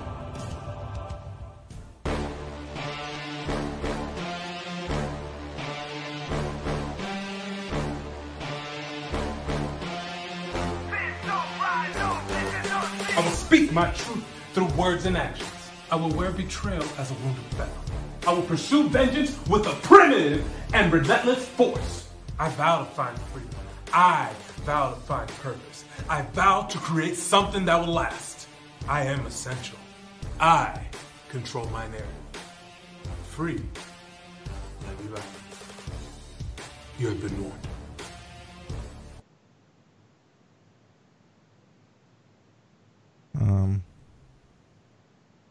I thought my words exactly the first time I saw it. I was like, okay. Hold on. Take your time. So his new look. What are your thoughts? I don't even know what to think. It's different. Like, I saw it for the first time, and like I almost didn't recognize him until like 3/4 of the way through the video, and I was like, "Oh, that's Jose." King Quest, he looks. King Quest, he look like a bad bitch. Oh my god! Oh my holy shit! Thank you, Deus Legend, for the follow. I haven't seen you forever. You just made the list. Oh no! Here we go. Thank you for the follow, sir. Deus Legend go all the way back to Far Cry 5 days. Good lord. Oh yeah, I remember that. You're right. Yeah. He said he looks like a bad bitch. I can't get over that. It's like it almost looks like something you would see off of Nilly Vanilli, right? or like an early Prince style thing here. Motherfucker, look at the next words that come out of his mouth. Like, oh, what? Don't ask me why I could do that so well. I don't know. Like, this guy doesn't have a look that I like. It reminds me of Albert. Remember Albert, how I told you there was never an Albert gimmick I didn't hate? Yeah. It's like I hated Prince Albert, I hated A-Train, I hated Tensai, I hated fucking, what was the guy he was with Brodus? A-Hole? All of them. Oh. I hated fucking... This guy's going on that path for me. Like, I didn't like the Jose thing. You know how much I hated Jose. But it's like this just looks strange, man. Motherfucker, look at his next gimmick is Vogue.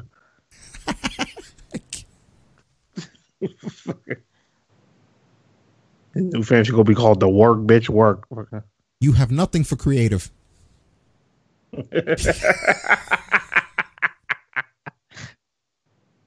Damn, man. That hair is... Listen. No one try to perm this guy up. He's already straight.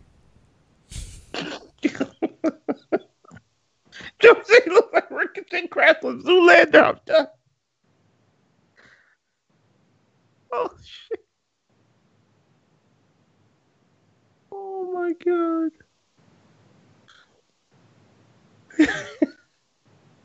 Nobody trying to perm his hair up. He's straight. Zoolander, right? He's gonna do that freaking face thing that they do. Remember that shit? Oh God! Forget what they call it. The baby does it at the end. That's what he looks like. Like he's doing that look.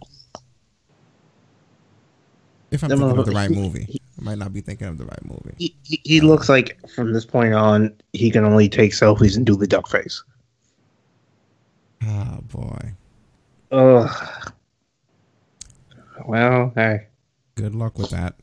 Is he going somewhere or is he already somewhere? I don't even know. You got to trick people into a gimmick like that. Like sign with them and then reveal it. You should have went to Impact regular. They would have taken you as No Way Jose and then show up like that. Good God, man. That was something else.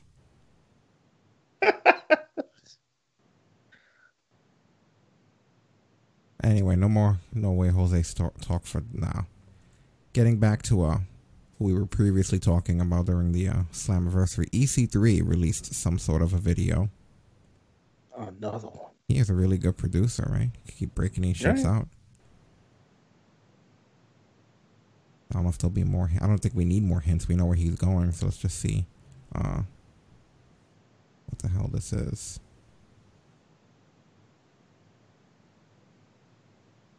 Oh, this is specifically on his Facebook, so we have to go to Facebook for this? That's a difference right there. Come on, EC3, get with the demographic. No young people are going to Facebook for videos. I'm serious, you know? Like, who the fuck's getting their content from Facebook right now?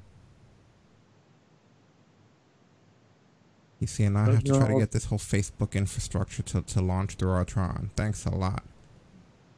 Don't you know all the kids go through TikTok? Yeah, we like to make sure that the Chinese see it before we do. Okay,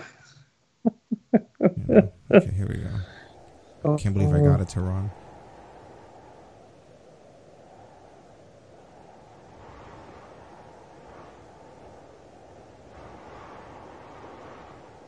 The hell? I hope I got the right video. Is that him? It has to be, right? Is this the trailer to the new Prototype game? Why would you tease me like that? How open world is this shit?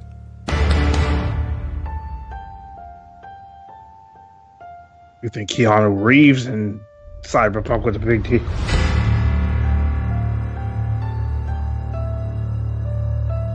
How long? I can't even see how long it is. He's walking on the street.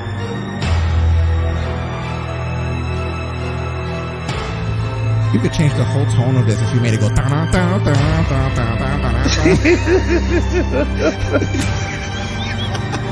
would you do that? Him walking on the street.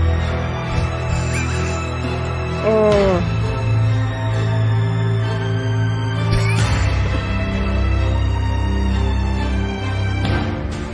Control your narrative, that again, huh?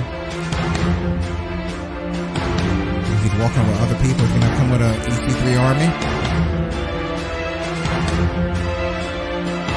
So he's throwing away foam fingers and shit. What's happening? Sort of a ritual. He threw away his old EC3 figure. He set everything on fire. Very dramatic here.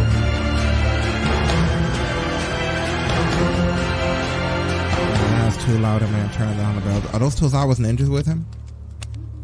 Why do they always have to be Tozawa's ninjas? It's the best kept secret. Tozawa's ninjas. They're like the Putty Patrol. It doesn't matter what you're doing, they could just suddenly come out, you know? You'd be like, hey guys, when do we get a hot dog? Oh man, it's Tozawa's ninjas. Shit.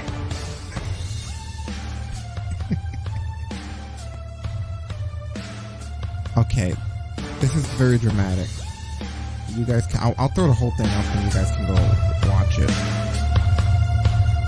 I really need to get it off the screen though. I'm not trying to have a show all night here. Alright, there you go. There's the link to anyone who wants to watch this entire dramatic fucking EC3 thing there. Sorry, didn't know what the hell that was.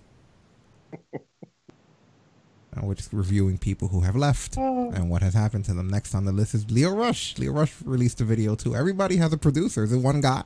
Did they just... Is it like They probably do their own shit or was telling me they really need to be producing WWE shit. Yeah. I see way more effort put forth. Yeah, maybe. Okay, well, Lio Rush. Let's see what the hell his thing is. This is supposedly promoting his final match because he's announced that he's going to have his last match. I don't know if this is a work or what. But last match announced. Rated F for fuck you. Lio Rush really is a fucking idiot. What? Lio Rush can get back in the game because right now I think he's sitting on the sideline. You're delusional. So busy being a comedian, you forgot you're a dumbass. Already called Lio Rush a bitch, you know. I don't know, maybe he is. Apologize. Point at his ass. I think Lio Rush is a fucking mental case, and I've been saying that since they signed him first.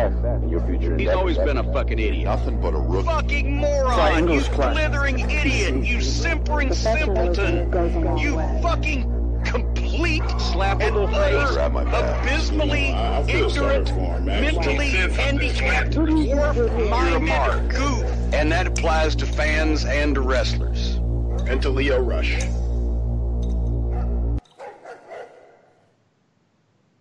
Interesting. I heard Mark Henry. I heard Booker T. I heard Jim Cornette, of course. I think I heard Conrad Thompson. I was like 90% of that. Yeah.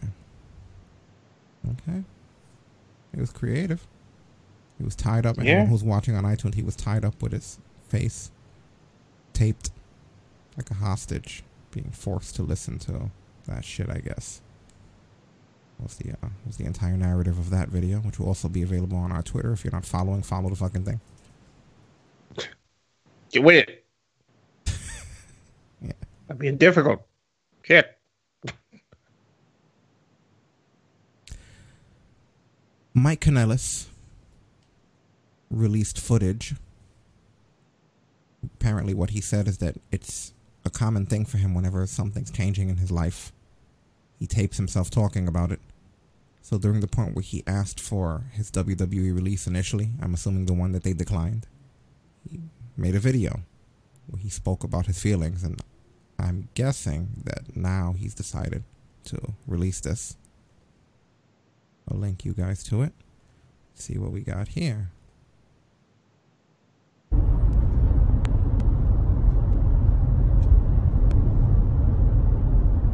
So it's now 2 days removed. Yeah, 2 days. It's Wednesday. I asked for my release on Monday, so it's now 2 days removed since I asked for my release from WWE. And it's kind of a weird feeling tonight because I'm staying out in Massachusetts with my parents because I like to bring Freddie out here at least once a month or once every other month so she can visit her grandparents, my parents. And whenever I come out to Massachusetts, I like to head down to Rhode Island and go to XWA Wrestling Kingdom, which is a school myself and Matt Taven started back when I was in Ring of Honor, I think. Or was I in TNA at the point? It doesn't matter.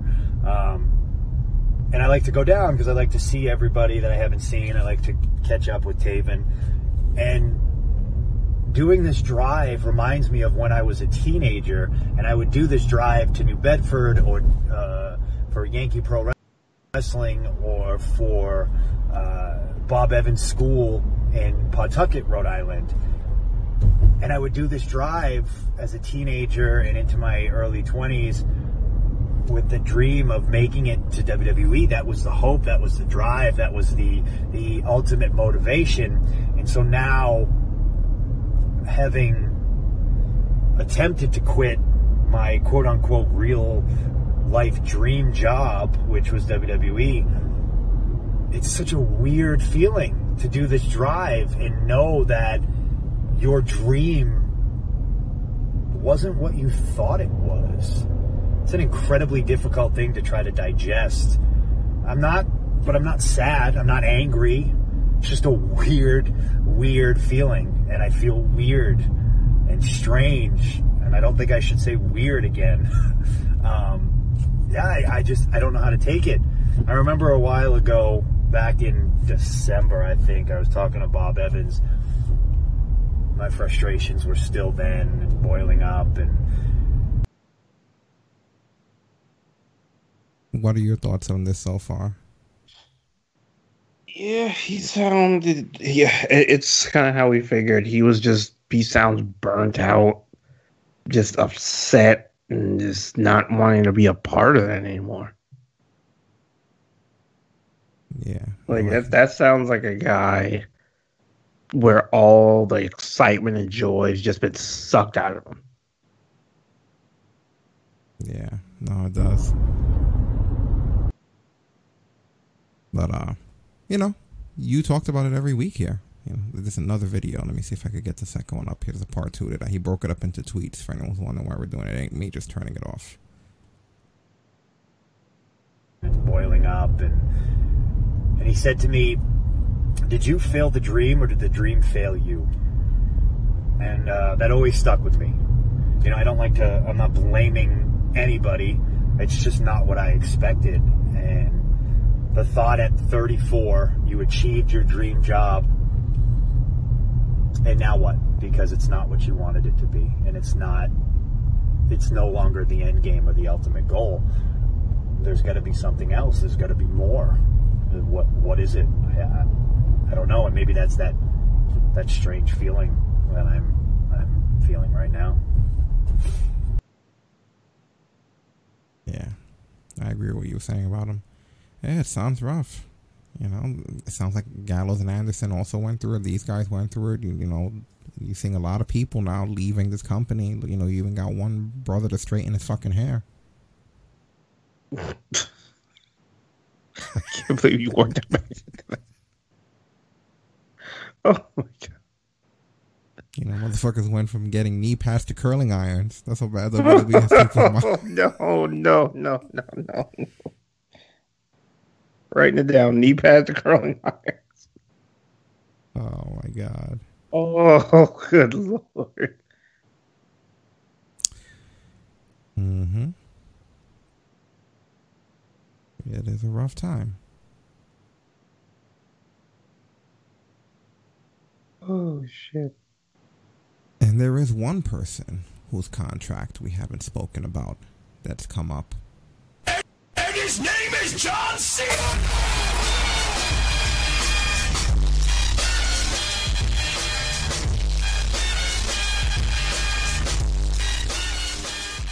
Stacey said flat iron. So yeah, it will be called from knee pads to flat Knee irons. pads to flat irons. Yeah, that's better. Right. That's seriously the first time in I think like 2 years I saw that drop coming. Yeah. I'm usually not paying attention enough, but I was like, wait, no, here it comes. Good God. John Cena, his contract was rumored to have expired. But this was apparently just a rumor. A meme that started sweeping the internet that caused everyone to go into a frenzy. It's like John Cena died one that shows up on Wiki every once in a blue moon. Which to this I say, let's just say his contract was up, right? Like, how would it be any different from how it is right now?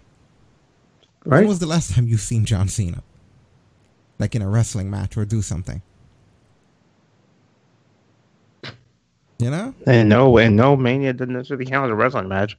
Like an actual match. Yeah. And I'm sure they could still call upon him and shit, you know? Contract or no contract.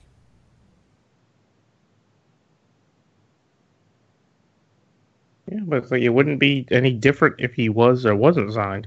Yeah. So everyone needs to stop worrying about that. It's fine. And again, even if it wasn't, you know what I mean? Like, the guy is devoted. I don't see him going anywhere else. They probably can't afford John Cena money. WWE probably can't even afford John Cena money at this point. But what about all those releases, though?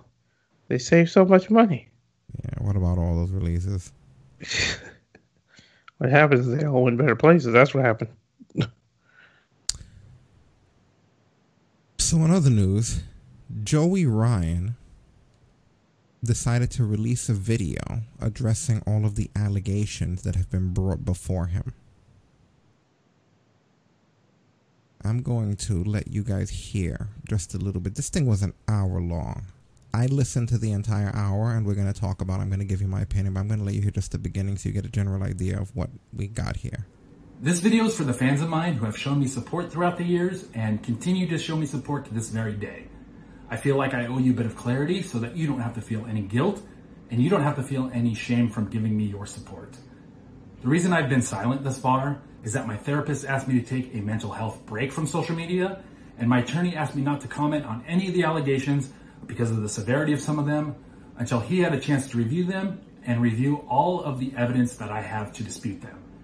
And since no legal action is being taken, I'm going to address them in this video. I also felt like it was important to respect the movement and allow these women the opportunity to speak and be heard about how they feel and how they felt. But I do believe people should be held accountable for fabricating stories or changing the narrative of stories just so they can be a part of the movement. As many of you know from my initial statement, I've been in therapy since the separation with my ex-wife nearly 2 years ago. I took it very hard, and I've been doing a lot of self-reflection and self-realization and learning a lot about me. I attend therapy each and every week, and I'm getting better each and every day. I know that therapy is about progress and not perfection, but I do want to make one thing perfectly clear. I have never had sex with a woman without her consent. I have never acted criminally towards a woman, and I have never acted criminally with sex. And unlike these allegations, I have actual evidence that can show you that. I also want it clear that I have always been able to separate business from my personal life. I have never used any clout or any kind of influence I have in wrestling to get people to do anything that they don't want to do, or I've never used it for personal gain. I've always been outspoken about wrestling traditions that I don't believe in, like the handshake or even kayfabe itself. I've also been outspoken against veterans of mine who I do not agree with. I do not believe that tenure creates respect. I believe you have to earn respect. So I'm not going to hold anybody to any unwritten wrestling rules that I don't believe in myself. I've also never been sexually charged during a wrestling match. I've never been turned on with wrestling. It's a completely different mindset. I use a controversial style with dick flips and intergender wrestling because it creates the most buzz and is a proven draw. And my entire career has been self-sustained by the amount of buzz that I can create. When all these allegations started, I thought I was going crazy because I was reading all these stories about me that were very, very, very different from how I remember them happening. It's only when I went back and read old text messages and old direct messages and looked up old receipts that I found that I have evidence, actual clear-cut evidence, to dispute nearly every single one of these allegations against me. And I know there's a lot of them, and I think a lot of people get taken aback by the amount of allegations against me, but there's not 20 women accusing me of sexual misconduct. A lot of these are flirting or being inappropriate, and there's maybe 4 actual accusations of sexual assault.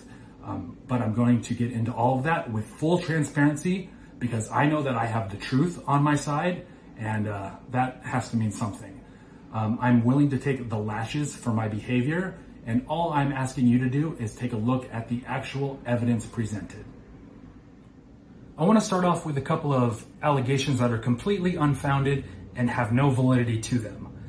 First being Primiu, who says that I actively pursued his fiance and was instrumental in helping ruin his life.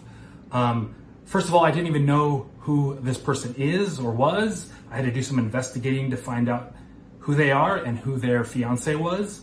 And all of my interactions with this woman, including her trip to Los Angeles, she never brought him up once, never mentioned that she had a boyfriend or a fiance. So I don't know how he can pin his relationship woes on me.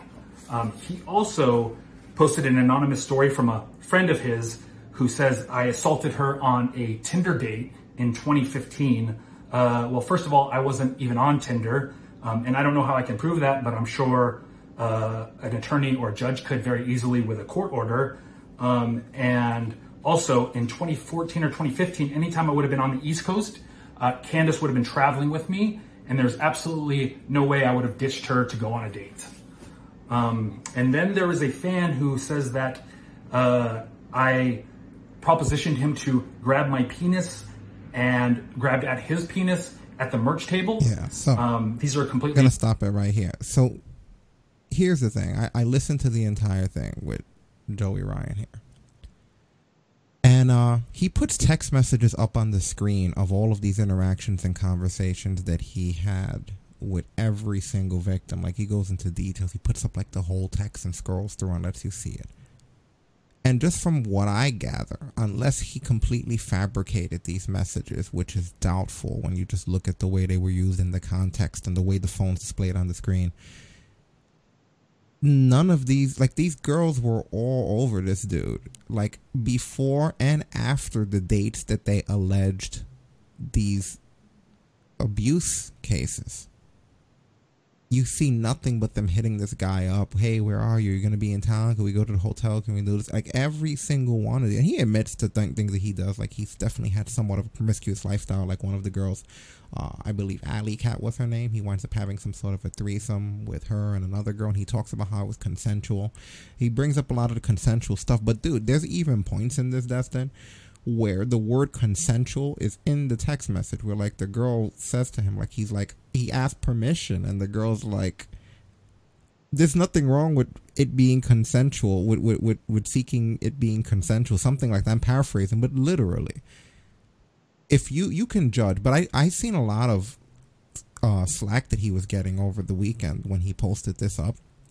Like, a lot of people saying, who made him think that this would be a good idea? And now he looks even worse. And I thought it would be bad. Like, I'm thinking, oh God, like, what did he do? What did he say? And then I really watch it, and it's like, there's just a lot of evidence here, man, that these people were just interacting with him on a regular basis. And there's not much evidence to the contrary. One of the girls he even mentions, and he shows one of her own statements. She had to basically recall statements. She had to take back statements that she said, I believe, about Trent Seven or Trent Barretta, one of the Trents. I forget which one. But she had to take the statements back. You know? Like, they were disproven. And like a lawyer or something made her have to take that shit back legally. Just to make an official statement. Because she got busted bullshitting. And that's one of the other people that accused them. But this guy, he spends the hours showing proof of interactions with these people. Proof of them engaging him in interactions too. Like, not really, very rarely in the text that I saw was he the guy saying, hey, what's up? Like, they were the people going, hey, what's up? You want to do this? You know, like, you know, and he was sort of obliging them a lot of the time. Just from what I read, a lot of it, unless this was completely fabricated, which would be absolutely insane at this point, a lot of the stuff that this guy was saying, and I find it that, you know what I think happened, man? I think a lot of people saw this. One person was like, who thought that this would be a good idea? And then someone else retweeted and was like, yeah, who thought that this would be a good idea? And then everyone was like, yeah, this was stupid. Can you believe he made the video? But did anyone actually sit and watch the whole hour like I did? I don't think they did, man. I think they probably not. You know, I sat and listened to the fucking guy for an hour to make sure of what was being said. And it definitely sounds honest. And he presents proof of interactions with these people. And he discloses very intimate information. And I am inclined to believe him. There's a lack of evidence with the opposing party.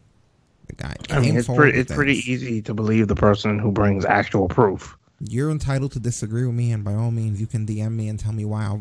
I'll use your feedback on a future episode if anyone does. But I'm just saying, looking at this objectively, like, the guy had a lot of information, you know, that the other side didn't have, and no one, because we're supposed to believe the first thing they say. Yeah, you know. And the thing with me that I always find interesting in a lot of these cases is that they're interacting with him after the date. And he's not the first person we've seen that with, where it's like, yeah, but here they are hanging out with the person later on from when it happened. Like, what? It's just something strange. And again, that doesn't mean that it's not possible that it happened. Thank you, Uncle Louis TV, for the host. That doesn't mean that it's not something that possibly happened. You know?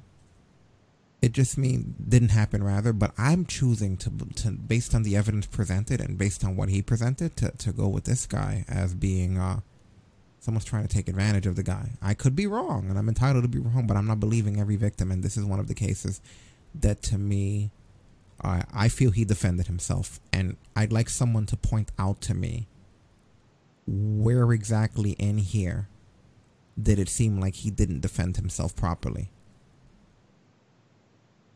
You know? Yep. Like, where exactly is the problem where it's like, OMG, why did he put this out there? Because I'm open to discussion about it, you know? If you can just say, hey, you know, this is what was wrong. This is why it was wrong. Let's talk. But, I mean, at the end of the day, he brought up all this evidence. What's the evidence from the other side besides, like one text message that they could have just easily thrown something out of context? Whereas this guy gave an hour worth of stuff. I believe the guy who brought the hour worth of stuff way more than the person who said one thing one time. And it's a lot of text messages and things, you know? It just sounds like a situation where it was a fling that got free. Just the same thing with the Matt Rill thing. It was a fling. One side was over it, and the other side got bitter. Hate to be that blunt about it, but I mean, as a person who knows people who've gone through it personally, but trust me, like, you bring that little evidence, you're not looking good on that end. And that's what essentially looks like is what happened here. At the end of the day, if you have all the evidence in the world and you can come forward but then not bring said evidence out, was the evidence even really there? Whereas this guy, it's realistically the first time we've heard from him since all this has been going on, and he even went as far as give a reason why nobody's heard from him yet. Yeah, he did. And he also goes on to talk about how they cost him his job with Impact Wrestling who Impact put out a statement saying that they were going to investigate all the claims, and they never did. They never reached out to him, never attempted to contact him before releasing him via email, and also chasing clout by releasing a public statement about it. And he said that his contract also states that Impact cannot release him for anything that took place before signing the contract, and that all of these allegations are from before he signed with Impact Wrestling, and that those are things that he has to consider. And he's still thinking about and considering any legal recourse that he has to take against any of these accusations.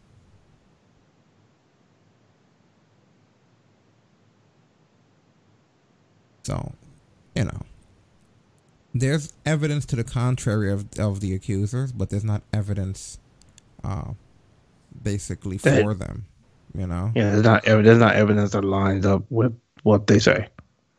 He seemed like an open book about it, man. And yeah, there was some sexual stuff that happened that he brings up. He talks about the consensual sexual things that happened. And then he goes on to present more evidence of people interacting, screenshots of him with the people at events afterwards. You know, text from them talking to him and continuing the relationship. So, you just got to look at both sides here. You know, that's all I'm saying. Got to look at both sides objectively. None of us were there. We can never know for certain. But we definitely can't just be throwing people under the bus right away and assuming that this is just what happened. And I think that this is an unfortunate case here. You know, but if they really feel that strongly about it, they should go to the cops. Go to the cops right now. Go to the cops. Cops are there. Right? They want evidence, but they're there. I like how you said they'll want evidence. It's just, you almost gotta be realistic about it. Like, it sounds like these girls were full of shit. Go to the cops, man. No one's stopping you. Because I'm not saying that's the one constant thing you notice. You notice how often do you hear them going to the cops? Yeah. Because I mean, if you got nothing to hide, why you ain't going to the cops? Mm-hmm. But nobody want to have that conversation, man. I'm just supposed to believe them. That's the way it works. You just take everybody at face value now. You always believe the victims, which, like I said, is just a strange philosophy. In other news, Kelly Klein called out Ring of Honor because they didn't do anything with her investigation because she was a witness to inappropriate behavior from Jay Lethal. She tweeted out, "When do we get the update? What's Marty doing to be part of the solution?" And she goes into 2018 and says, HR questioned me regarding Taylor Hendricks' claims against Jay Lethal. I confirmed details I witnessed. HR lied to Taylor, said no one confirmed anything. Maybe this will be a real quote-unquote investigation. And she said, that's when I found out my own complaint brought to Guy Lind, H. Johnston, and Jay Koff had never been forwarded to HR. There was no investigation. H. Johnson provided my name to Jay, who was allowed to create a hostile work environment for me, and I was forced to accommodate him. So, go to the cops. If they're not doing anything, you know, and which also this is years later, go to the cops right now. Let's go to the cops. Everybody lawyer up and get to the cops. There's no way we civilians, we podcasters and gamers and streamers and wrestling fans, it is not fucking fair to us to have to sort this one way or the other. Now, what taxes are for? I know some people don't believe in the system, but nonetheless, there is a system in place. Go to the fucking cops. That's going to be my answer on here. I'm kind of sick of hearing this shit. Yeah, cops are busy with protesters. And go to somewhere. Go to the cops. Why is everyone doing this during a pandemic? Because it gets them fucking attention. Why are there protesters at the worst time on the planet for there to be protesters in a pandemic and all this other shit? You know what I mean? It's not like everyone fucking time out for a minute. It seems like it's just an excuse not to go to the cops. Oh, the cops are busy with protests. They don't want to talk with me, so I'll go to social fucking media and just ruin somebody's day.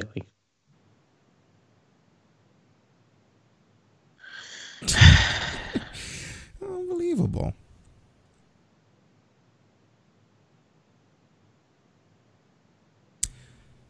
All right, I guess that's it for that topic. Yeah. You know, I mean, it's the best suggestion I could come up with, you know, because no one's going to be able to sort through shit from years later. Especially you want a wrestling company to run an investigation. These people are here to book wrestling and to have your jobs. You know what I mean? And it's like, if they're not able to do it because beyond their pay grade, go to the fucking police. Could have gone to the police right when shit happened. Think of what you're asking. You're asking a wrestling company to run a criminal investigation and asking them for an update. What the fuck? What kind of investigation? Just calling people into their office and asking them questions and shit? Is that it? Is that the extent of the investigation? Like, is there evidence? Like, when she asks for an investigation, does she mean, like, besides just having different people come in and be like, yep, I was there. I seen it. I was on about it. Here it goes. I seen it too. I seen everything. I ain't want to gossip, so you ain't heard that from me. Like, fucking exactly. Like, You know, like what exactly would the investigation entail? Is there evidence to be presented? Because that's the first thing that you need in investigation. If I was to ask you right now, pop quiz, what's the first thing you need in investigation? It would be evidence. So is there evidence that needs to be presented from someone to be investigated, or just interviewing people? That's not an investigation. That's an aspect of it. Just full of shit. Like, I don't know if she is or not, but that's because there was an investigation, and I haven't seen any evidence. Right. Go to the cops. I Have like them sort this shit. it's getting to the point where I'm starting like I hate them getting to this point. I'm starting to believe where it's like if you don't come through with some evidence, you're full of shit. I don't want to say that, but I'm saying to solve your issues, go to the cops. If your house was on fire, you would go to the firemen, right? You would call 911 and ask for a fire truck. You know what I mean? You wouldn't go on Twitter and ask the fans. You know what I mean? Like, can you imagine that? Somebody calls Gabe Zabowski because their house is on fire? Somebody's house catches on fire, they're immediately going to call the proper people to handle that shit. My house is on fire, Ron. What are you going to do? I'm going to call Paul Heyman.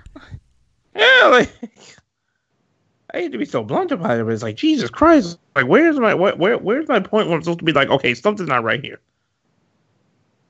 If the same wrestler who did this alleged stuff to somebody came to the person's house and threw a fucking Molotov cocktail through their window, they wouldn't call their wrestling booker or manager and be like, he just threw a Molotov cocktail. They would call 911 so fucking fast because they know exactly who's supposed to deal with this. When you have criminal activity, call the cops.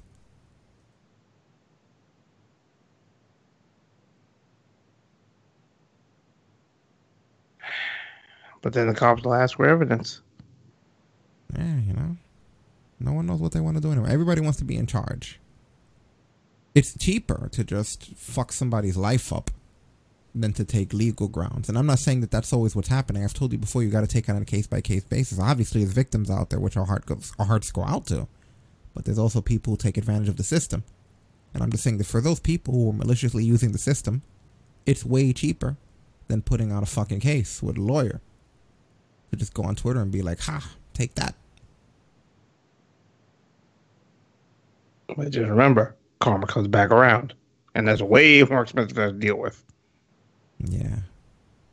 Absolutely. So, as you guys know, Conan and Disco Inferno do a podcast. And it's been going around the sheets, all the buzz all over the IWC, that they buried, quote unquote, dragged Kenny Omega in their podcast. Oh, had another one to the list. Yeah. So I want to hear that first before we determine whether or not that's accurate. And then we can talk about it afterwards. Let's hear a clip from it. And then I'm going to link you guys to the entire show so you could listen to it. So we had a discussion about Kenny Omega before he went on to, before he went to AEW. Or we were talking about if he's even, would he be going to WWE? Like at the point he was becoming a free agent before AEW started. I don't think we knew that AEW was going to be a thing then. I think they came out of nowhere with that announcement. But I said all along, bro, just had like anybody that's, if you're a mark and is not in this business, and if you're just training to wrestle, or if you're just an independent wrestler, bro, it's night and day the amount of skills you have to do weekly American television, or as opposed to just having a wrestling match. You have to be able to deliver in promos. You have to be able to sell facials and stuff. Everything. There's just a lot of skills you have to do weekly television. Kenny Omega does not cut a good promo. Okay, so it's become difficult for him to elevate himself onto the level of Jericho, Moxley, and stuff, because his mic skills are not close to those guys. So the thing is like he does what he does.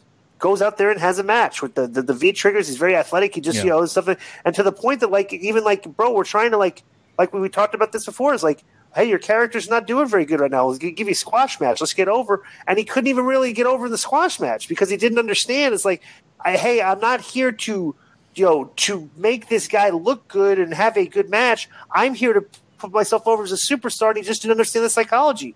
So it's like he just, if you've never done American TV, It's just very difficult to understand the psychology of what you have to do in the ring and on the mic on American TV, and he hadn't gotten it yet. You know? But let me show you the difference. So we brought him to Mexico, and we brought him in Triple Mania. He'd never been in Mexico before. Nobody'd ever seen him before unless you were a hardcore mark, which is the minority of our – because we're like WWE. Like the majority of our fans are like marks. Right. Still think it's a percentage. A lot of them they're into the suspension of disbelief. Right. Mostly 100% fans. Right. So he came into Triple Mania, and I put him in a match with guys that I know. There are guys that I know that if I put them in this match, the match is going to be good. It's going to get over. And, you know, they just know how to perform, bro. It was Pentagon, Phoenix, and Laredo, 3 excellent performers in Mexico against the Young Bucks who'd already been there and had a great match and had good chemistry, and Kenny Omega. Bro, Kenny Omega just outworked everybody. And I was like, wow. And the fans noticed it. Without no promos, we did some promos, but we would put subtitles. You know, I would just because he's American. It's like it's different. Right. He came back. He had a match with Phoenix that was incredible. Okay, and then we brought him to Monterey. Bro, he was the most over guy on the Super Pack show. He was like a god, boy, when he came out. The place was going fucking nuts because of the aura we've built around him. We put him against the best workers that we have in Mexico, and we're willing to bring guys from the U.S. and then let him go out there and do what he does best. When he's in a ring with a lot of people in a long match, he knows how to get people into the match. He knows how to, bro, he spends a lot of time going over the match, so his match won't look like another match that he's had before. He's very rare a breed, bro. I have a mega respect for Omega, but in Mexico, he's mega over. So what's the problem here then? Yeah, I think one of the problems is his promos isn't on the level of the other guy's promo, and I don't think he's been pushed as a star. He's just pushed as another guy that knows how to work, like 18 other guys that know how to work. What makes him different? What makes him different than anybody else, bro? What have they done? Yeah, what do you think of that opinion there? So, yeah, in AEW, he hasn't necessarily been pushed as if he's larger than life. Like when you're watching AEW, that's the guy you're going to see. But the guy is over no matter where he goes. If he goes to Pluto, Kenny Omega's fucking over. Yeah. And I don't know about other people, but when I hear Kenny Omega's on the card, I'm not giving a shit what he's going to say. I don't feel like they were very hostile. Because I didn't come in and watch Kenny talk. I don't feel like they were very hostile about their opinion, though. Like, they made it sound like they buried the guy. Like, if anything, Conan put him over about how talented he was. They just both... it wasn't like some brutal, like, Jim Cornette rundown. Like, him and Disco just both don't think he's a good promo. Yeah. They don't think that he knows how to sustain the attention of an American audience with a promo. Do you think that's accurate? See, that one I gotta disagree with him on. Because with Kenny, the way Kenny wrestles, like we've said before, Kenny could have a 5-star match with a broomstick, a broken one at that. His style is something that, at least before I'd seen him, I hadn't seen very much in the States. Everything he does, from his V-triggers to his Rise of the Terminators to the One-Winged Angel, everything like that, I feel like when it comes to Omega, I feel like he can virtually get over just about anywhere.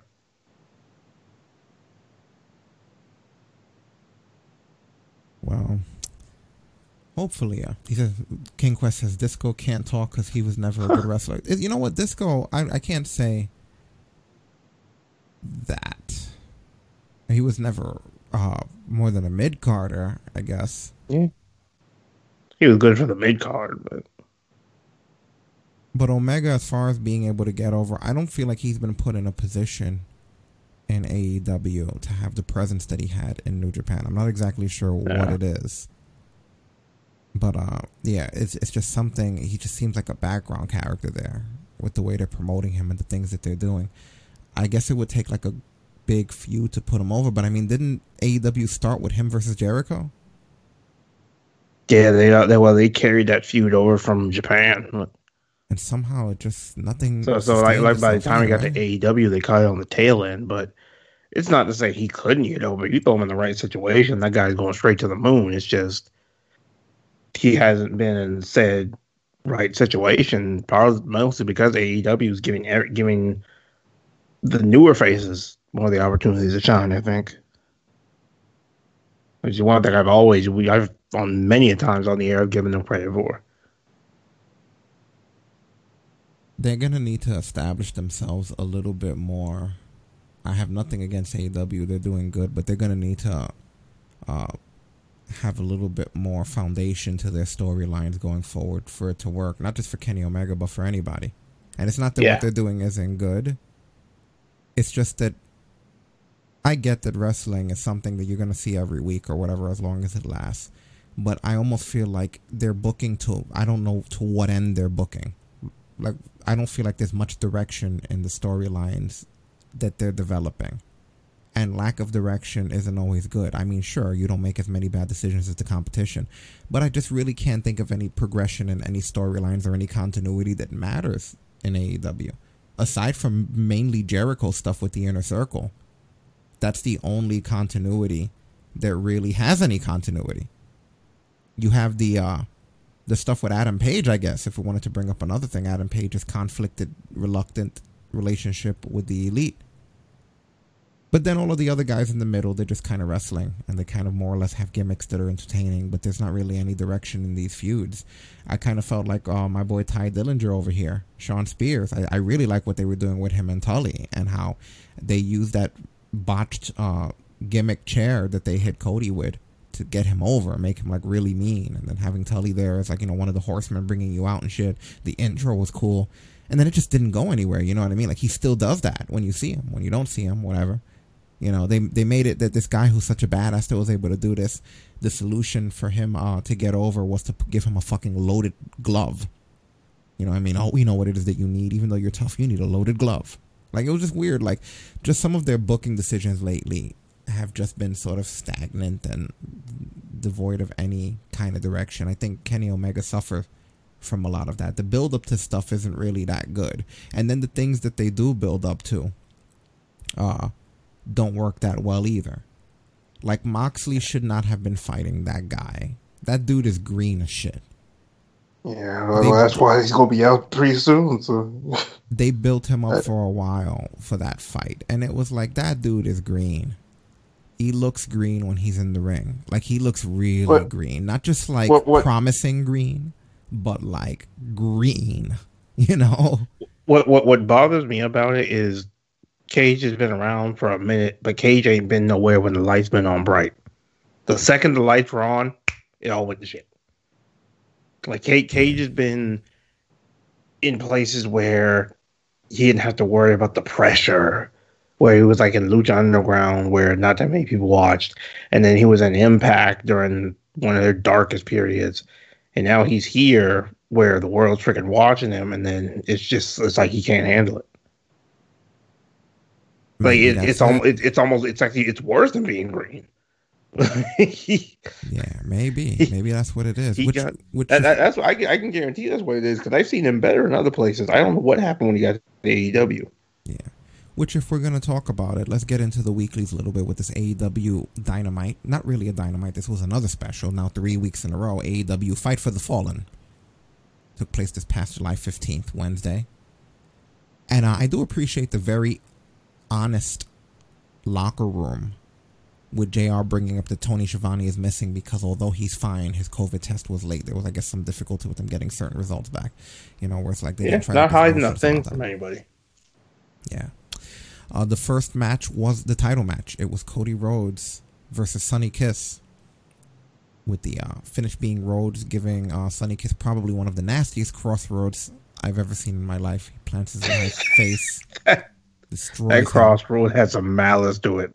You know, very crazy. I did like Sonny Kiss's little cheerleader intro. You know, very that was dope as shit. You know, when Sonny Kiss hit that split from the top rope, which by the way misses Cody. You got JR, who goes, "That would kill me." Yeah, JR, I don't think you're doing a top rope split. I fucking love JR. Cody hits the Alabama Slam, and JR's like, "Is that a Bob Holly move?" Oh, like, "Yes, JR. It is a Bob Yeah. Holly move. Holly took Rhodes under his wing in an early WWE storyline. That's how he got the move when they were together. You remember? You were there. You were fucking there. You seen it. Yes, Alabama Slam, Bob Holly move. It's the same way the fucking Miz. The same way the Miz has the figure four. This happens in wrestling, and you were there for that one. So I don't know what the fuck that was about, but yes, it was a Bob Holly move, and for years, it has been Cody Rhodes' move. I know how you took that so personally. It's just that Bob Holly's been retired for what, over a decade, and Cody Rhodes had the move since before Bob Holly retired, and I think he uses it once a match. Oh Jesus! There are probably people who are born. There are probably people who are born, turned 18, got married, and are expecting or have had kids that don't know that the Alabama Slam came from Bob Holly. That's how long Cody Rhodes has had it. You know, hey, that could have been the reason. Commentary kills me. I don't know if they're being funny. No. Sometimes I think they're just being funny, man. It has to be. You know what? I've got that tone a lot of the times. Like I feel like every now and then JR just throws out one just because he knows he'll get a laugh. Yeah, right. That commentary team's a little bit more like relaxed. Yeah, it's also crazy, by the way. Cody hitting the fucking vertebraker and Sonny kicks out of that. Yeah, his Den's Fire, I believe he calls it. And I was like, yeah. Oh, And okay. what was interesting was Cody was working like a heel, and he was showing tremendous frustration throughout this. He even at one point he removes the turnbuckle in rage, which backfires, and Sonny winds up sending Cody into it. You know, there were just moments here where he was working like a heel, which I thought was interesting that he got hot like that. But then at the end of it, it sort of gets deflated because he shows good sportsmanship and he winds up hugging Sonny. So it was. I just thought it was a weird, interesting thing. There was like him and Arn didn't seem to be on the same page. There were certain little miscommunications. He showed frustration and did something that was uncharacteristic of his babyface persona. And then at the end, it was all right again. I don't know if that was a tease of something or if it's just them showing. It looked kind of like it. You know, but we'll have to see exactly where the hell that goes. Interesting storyline going on there, though. We had the Lucha Bros against FTR. The finish here being Dax pulling off Phoenix's mask, which causes him to lower his defenses, and they small package the guy. Ha ha ha. Ha ha ha. Gotcha. Be careful. The motherfuckers kill people for that shit. Did WWE guys. What was that spot? Did Phoenix Styles clash Pentagon onto bald FTR guy? I don't know which one's Like Dax that. and which Yeah, one's... I think it was a Dax. Yeah, he did, right? It was the weirdest. The combinations those two do are just weird. Gotta love how Go ahead. I was gonna say that's like level of like tag team combinations you only see from a pair of brothers. Yeah, you gotta love how it kept cutting to Butcher and Blade. Like we really give a fuck about their take on this match. Like I wonder what Butcher and Blade are thinking. You know, You're probably thinking, man, I wish I was that over. I like when the FTR reversed Phoenix's Hurricane Rana into that top rope Steiner Bulldog. Really cool spot there. Homage to the Steiner Bros. Yo, the strength of him to be able to pull that move. Like Wheeler grabbed him, counted the Hurricane Rana, picked him up, walked him to the corner, tagged in Dax, and then got in position. Yes, very cool. So these guys, so much power. Mm-hmm.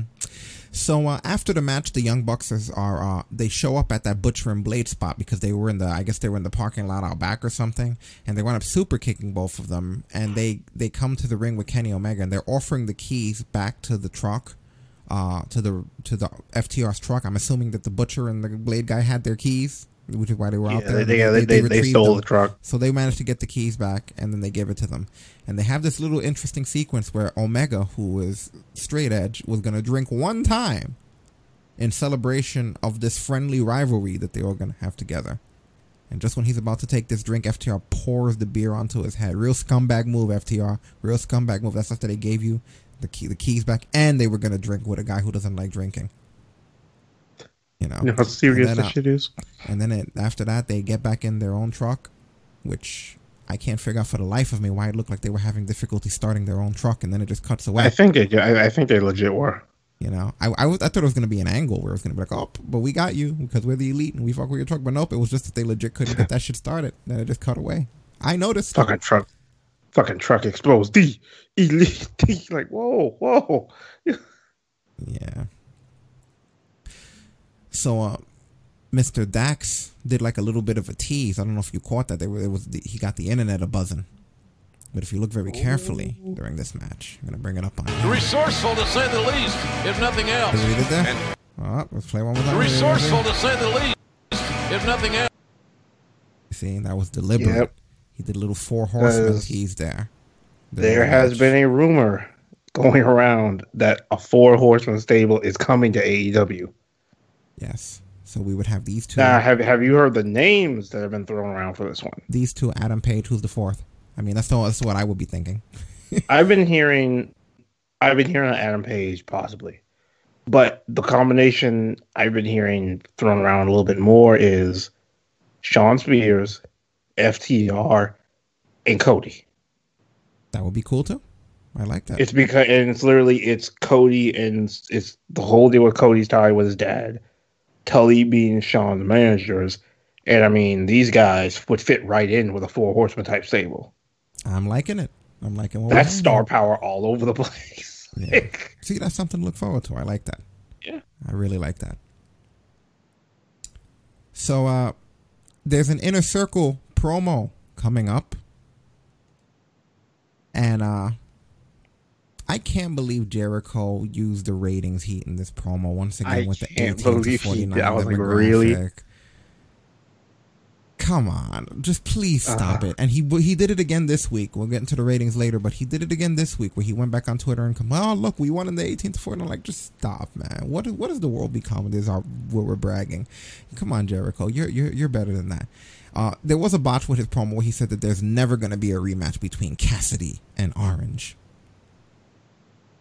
Whoops. I don't think there was a match. With Jericho, I almost believe he meant to do it. Yeah. And he pours a little OJ out for the homie, I guess is what was happening here. When they came out, I was like, why the fuck do they have a whole thing of OJ later? Yeah, Cassidy appears on the ramp. He gives a thumbs down. And then Batista slams Jericho down. No, I'm kidding. You motherfucker. And then a whole bunch of orange just rains orange juice. Hallelujah. And we got good old Ortiz doing his best impression of Vince swimming upstream against Austin's beer bath. It's kind of funny, too, because did you hear about what Jericho originally wanted to do? But because of the way that building set up, they couldn't do it. What was it he wanted? They wanted to reenact the beer bash.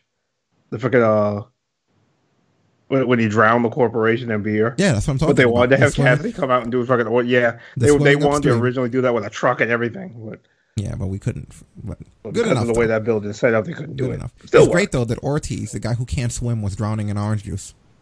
They let the one guy who was having the difficulty with the swimming in the last gimmick start paddling around on the ground here. So there's continuity right there, huh? That motherfucker's so funny. And then to add insult to injury, when Jericho asked for a towel and they hand him one, somehow it's a giant Cassidy face. That means at some point he got in their locker room and he swapped the towel in anticipation of this moment. That's good stuff. Yeah, fucking Orange Cassidy with Abercrombie and Finch towel. Like, what? For a guy who doesn't care that much, he fucking cares. He fucking cares. I don't want to hear anybody ever complain about that man again. That was gold. Yeah, look at how much trouble that shit was. It would usually take a whole stable to set up that kind of shit. He did it all by himself and fucked everybody over. Good for him. And used orange juice after you guys joked about it. So that was some definite getting your heat back if I've ever seen it before. Can we just thank the wrestling world that we have Orange Cassidy right now? Because I swear to God. Mm-hmm. For sure. So the Elite versus the Jurassic Express. Finish here. Finish here being the V-Trigger and the One-Winged Angel on Marco Stunt, who put up a little bit too much of a believable fight at the end of this. It was kind of like, come on. I get it. And this is what I'm talking about with Omega, and I see what they're saying. You want to put everybody over, but holy shit. Marco Stunt should have been dead hours ago. It became like a battle at the end. Indestructible.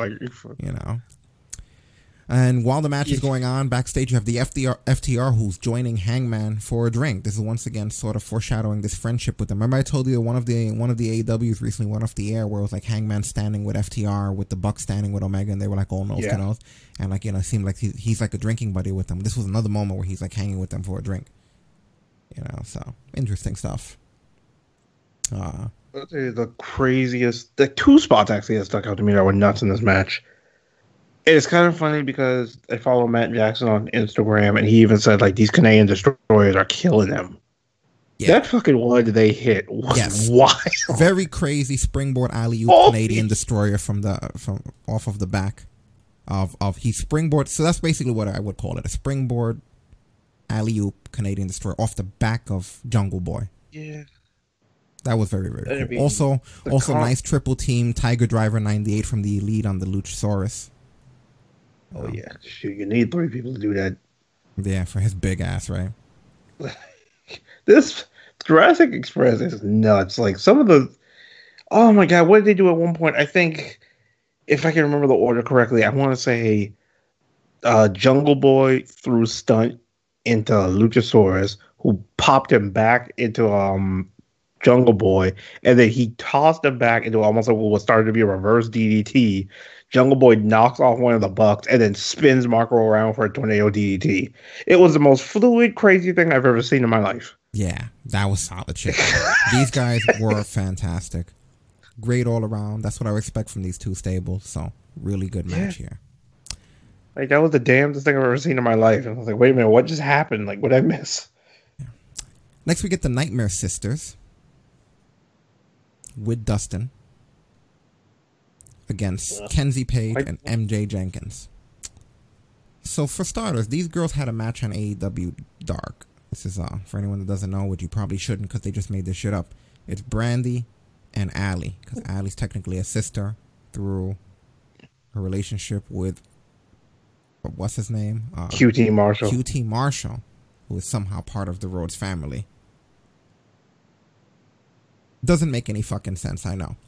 So, the match that they had on AEW Dark, because I know we didn't talk about Dark in here, but the match that they had, it was literally Allie doing all of the heavy lifting, and then Brandy coming in at the end doing a spear and a cover.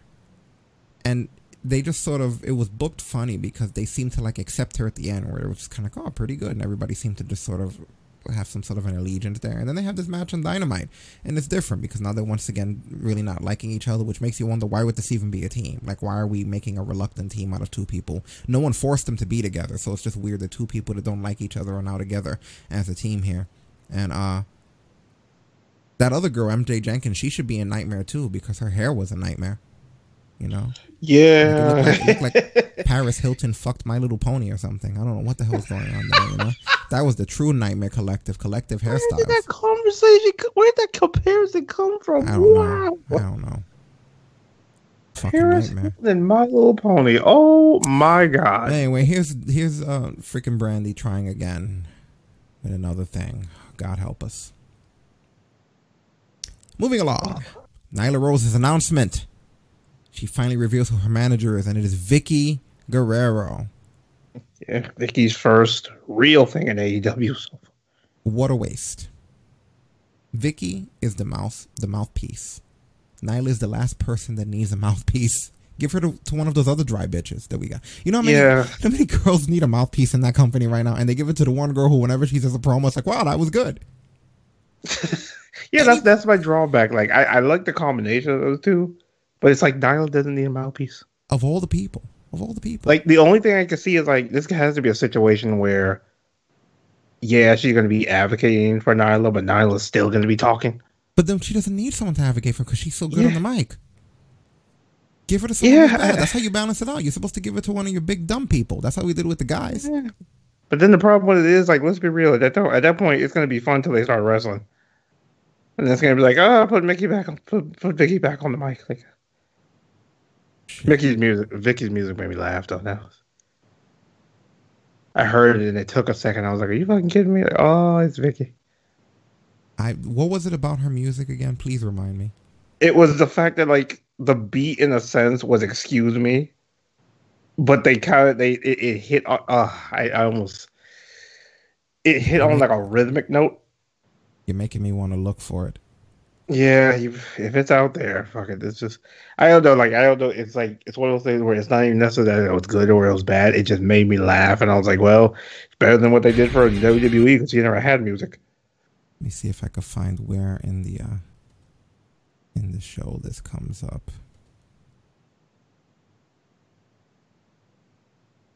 definitely later in the show because up next was the main event. So. Oh, wait, I think I came across it. Yeah. Sensitive, delicate information? I'm not telling you anything. As a matter of fact, I'm not telling any of you anything. Because I'm gonna let them say it for themselves. What?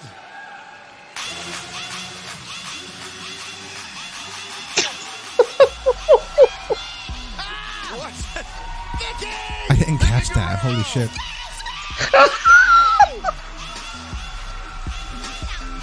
What an unexpected development. 15 years of pro wrestling experience. How about a lifetime of pro wrestling experience growing up in El Paso with the Guerrero family? That's great. Okay. Vicky, welcome to AEW. Now, what is your strategy here? Why would I tell you about my strategy or anyone else here? What I will say, Dasha, is that when Nyla Rose and myself are ready to go after the women's championship, it will be the perfect time. Now, since it is official that I am the manager of Nyla Rose. Okay. Well, you guys got the overall idea there. Yeah. Okay. So, finally, we get to our main event. John Moxley versus the Hulk. I mean, Brian Cage, I forgot. Yeah, they're both green, so I mean. Yeah, you take it from here. So, yeah, finish of this match was basically after working over his arm for pretty much the entire match. I believe he gets him in, what was it, like a Fujiwara? I believe it was some type of an arm bar. Yeah, it was actually an arm bar. And because Cage basically won't tap, Taz throws in the towel. Yeah. Which, it looks bad for this guy to get that. But you know what? On top of that, man, his selling is not very good. A guy that size that doesn't sell, it's a bad formula. Watch everything he does. He looks like a programmed robot. It's funny that his gimmick is the machine, right? Because that's why he moves. The irony, right? You know, he looks like the game AI, like I was saying the other day. Like, he looks like the game AI, the way he moves around and does things. It looks a little bit too telegraphed for me. I just can't believe it, you know. It made me so sad. Good suplex on the chairs, though. You know, good suplex on the chairs. That rope suplex he does is really good, too. Where he's like on the rope, he stands on the middle. Yeah, kind of like a German. You know, yeah. He's literally a suplex machine. That's funny. He's with Taz because that's his main thing. His suplexes are the one thing that looks good. He's a suplex machine. They call him the machine, and his one thing is this is a fucking suplex machine with Taz. So the irony, right? But like you said, Taz threw in the towel when Moxley had Cage in a submission. You know what I mean? And then afterwards, Moxley winds up getting attacked by Cage, and then the lights cut out, and it's Darby fucking Allin. Look, I like this guy. But we're closing the show on him. You know what I mean? The lights cut out for Darby Allin. We're in lights cut out status with Darby Allin. He's cool and everything. Yeah, I mean, Darby's the dark, mysterious type character. You're going to give that to somebody like that. Yeah, but come on. Is he already at that level, though, where you're at the end of the show? I mean, this is the guy who, in his first match, he came out in the ring in a body bag. I mean... You're at the end of the world title main event, though. Your world champion just defended against what will be considered the number one contender, and there's some sort of a rumble afterwards. The lights cut out. And is anyone thinking Darby Allin's going to come out with his skateboard? I mean, considering he and Cage somewhat have unfinished business because Cage took him out, I saw it coming. I guess. I thought something. I mean, you shouldn't because that's exactly what I figured it was going towards. I was like, wait, the fact Cage took him out in that casino ladder match.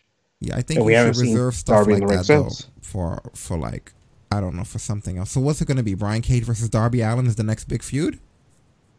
No, not a big feud, but it's going to be Darby's first thing back. Oh, how good for Brian Cage. Yeah, I mean, hey, Brian Cage used to get overshadowed by somebody else. Darby will look even better in the ring. Which, by the way, speaking of Darby, he got a recent new tattoo work done. I heard he got a new tattoo, but I didn't see what it looked. Ooh. You know, I get it. I like the guy. I think he's great in everything. He's one of the better guys on there. The gimmick, everything. But I just didn't know we were at main event cut the lights off mode with this guy already. No, I wouldn't call it main event, but it's like, this basically makes it clear that it's like, hey, this thing between Moxley and Cage is done. So, like, Cage, did you forget it? Because the funny thing is that Cage was trying to get back to Moxley that whole time, and it's like, oh, did you forget about me? Like, yeah. And they've been kind of like with those different vignettes. They've been teasing that Darby was on his way back. So, well, let's see what happens. Yeah. Overall, it was a decent show. AEW didn't. It was all right. It was good. It did good. Of everything that happened in the week, I think it was kind of at that middle ground. It wasn't the worst, not by a long shot, but it wasn't the best. Yeah. So that brings us over to the competition in the Wednesday Night Wars, being NXT, which this has Dominik Dijakovic, who's once again there for Keith Lee's hand-me-downs, which is starting to look really shit, you bad. guys named perfectly right. Oh my god. Yeah, which is really bad to have those hand-me-downs because, you know, when he keeps doing that every single time Keith Lee wins a title, this guy shows up like, hey man, can I get a shot? Yeah, what's up with that title shot, man? Exactly. And of course, predictably, after Lee takes him out, Scarlett shows up. And what did she bring to the ring in her bag? Was that a broken clock or some shit? It must have been. I thought it was cool how the lights cut out. See, that's a cool lights cutting out moment, even though it was just her. But just the fact that you know what she represents. But like the lights cut out and then she's just sitting there quietly. And without saying a word, she puts, the broken clock there and says TikTok. And go ahead. See, that bothers me even worse because it's then like, wait a minute, you mean fucking Karrion Kross is coming for the title? Like, I think if it was just Scarlett, it wouldn't bother me, but it's like, no, Scarlett showed up to deliver a message from Karrion Kross. Yeah. Because it's clear they're throwing that guy into an NXT championship match. At least if I hear that Darby Allin's excited, Darby Allin's getting a world title match, I'm excited because it's like, ooh, it's Darby. Darby's going to damn near try to kill himself. And I'm like, ooh, it's Karrion Kross. Yeah. I mean, the presentation was fantastic because Scarlett does dark well, but... Yeah. But then Keith Lee, he winds up getting attacked. And that sort of bothered me, right? I'm sorry, not Keith Lee. Dijakovic gets attacked backstage, mid-interview. And when he gets attacked, my initial reaction was, who's that? I was like, who's that attacking him?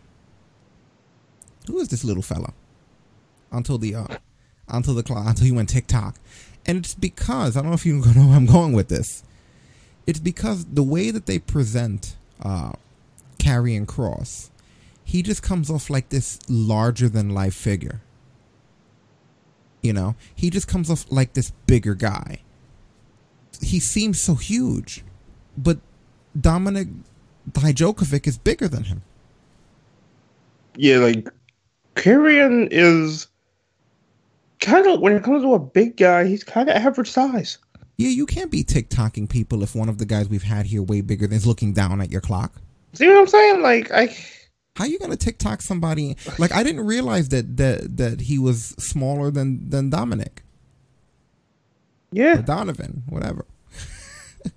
You know, like to think that he's looking at, because I legit thought, who is that? Is that the guy? That's the Cross guy? Really? You ain't that big. You're muscular, but you're not that big.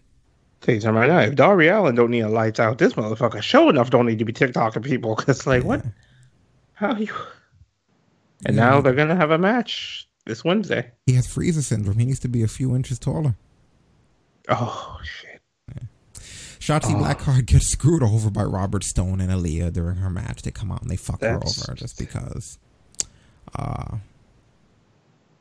Suddenly it turns into Lucha Underground because Los Ingobernables de Fantasma are around. And they have this Mexican drug lord style meeting. This high production, better cameras and lighting. It turned into Lucha Underground.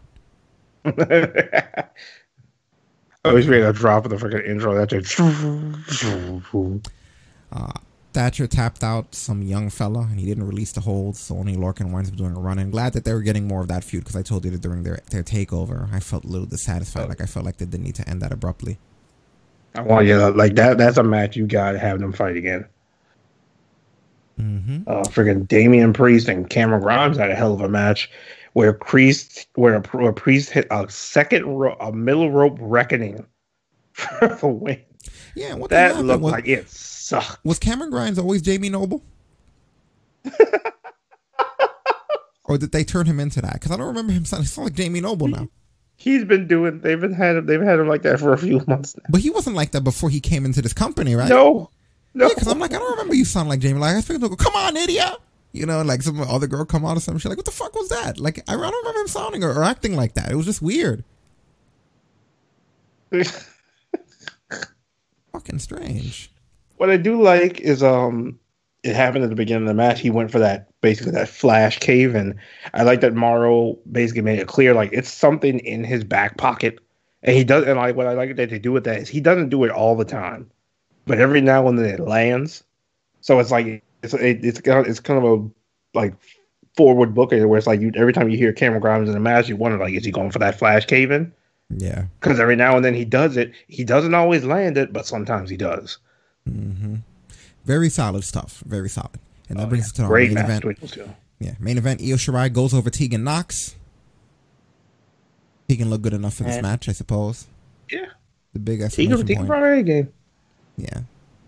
Kai goes and over. then for some reason, yeah, go ahead. I was saying, then for some reason, the shittiest heel in all of creation, Dakota Kai, comes out and jumps Io after the match. Ambush at the end, which is how we cut the show off the air. Dakota Kai, which I guess she's the next one to face Io Shirai's #1 contender.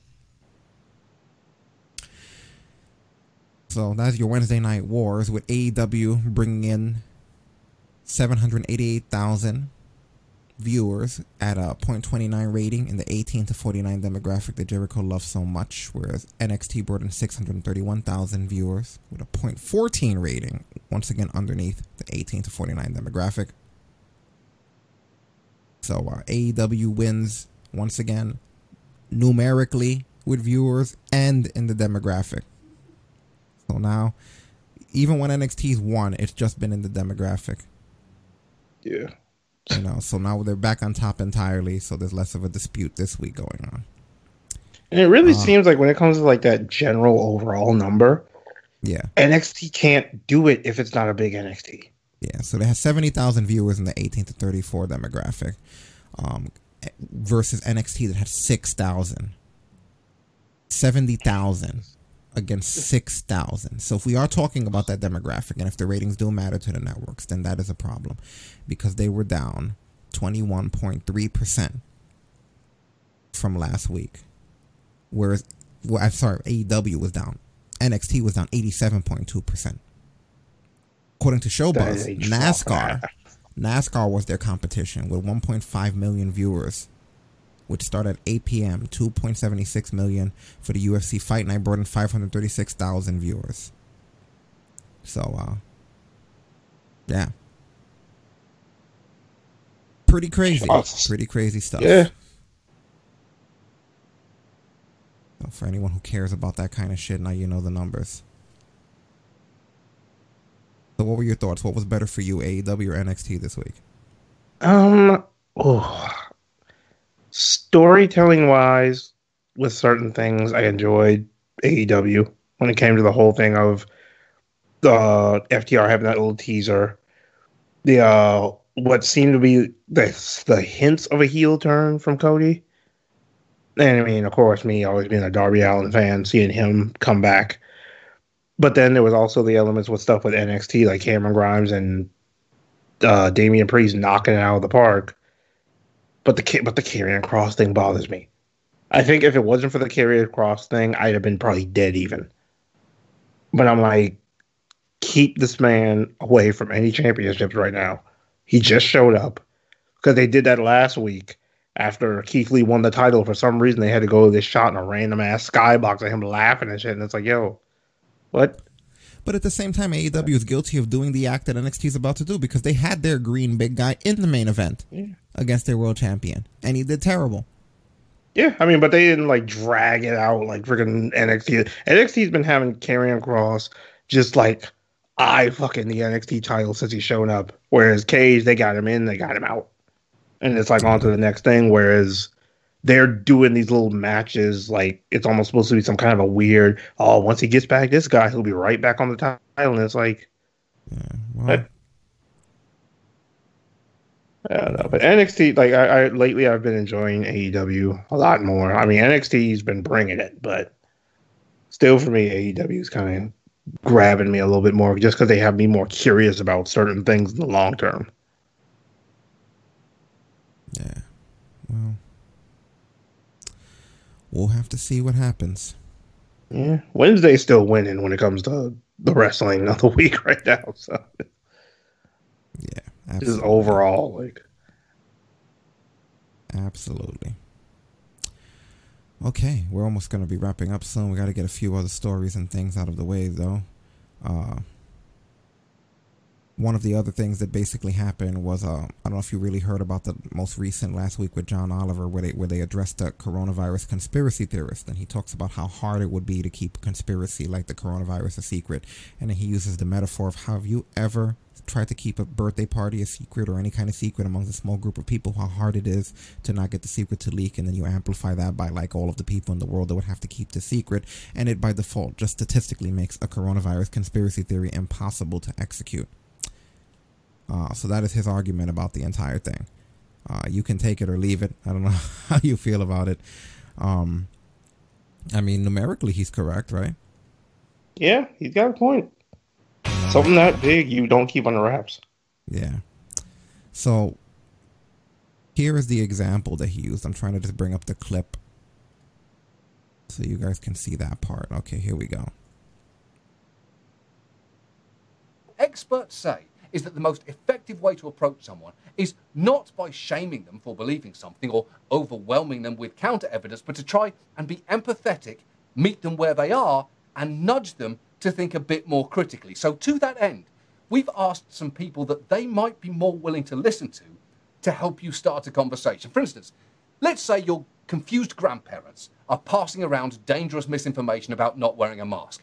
They may not listen to me, but they might listen to the man that they've been letting into their home every weeknight to calmly tell them what is and isn't correct. Hi, everyone. The answer is Alex Trebek. The correct question, of course, who is that handsome man I'm looking at right now?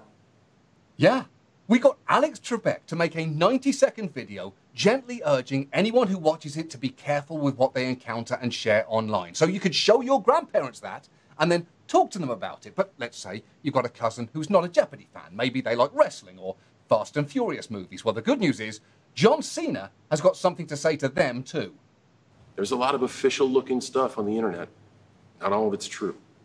And there's some stuff that seems false, but isn't. Like this one. John Oliver and I are the exact same age. Yep. Born on the same year, on the exact same day. It seems impossible that two human bodies can age so differently. But it's true. I checked. And it's important you do that. So before you go believe any theory about the pandemic or share any information about the pandemic, why is he undressed? it's good to know where that information's coming from. Yeah. Both of those things he said are true. You should check information you see online. And we are the exact same age. It's a thing that I think about every birthday. And it's not just Alex Trebek and John Cena. We have an assortment of truly beloved figures, from Paul Rudd to Catherine O'Hara to Billy Porter, each of whom made messages to urge people to think more critically. Here is just a taste.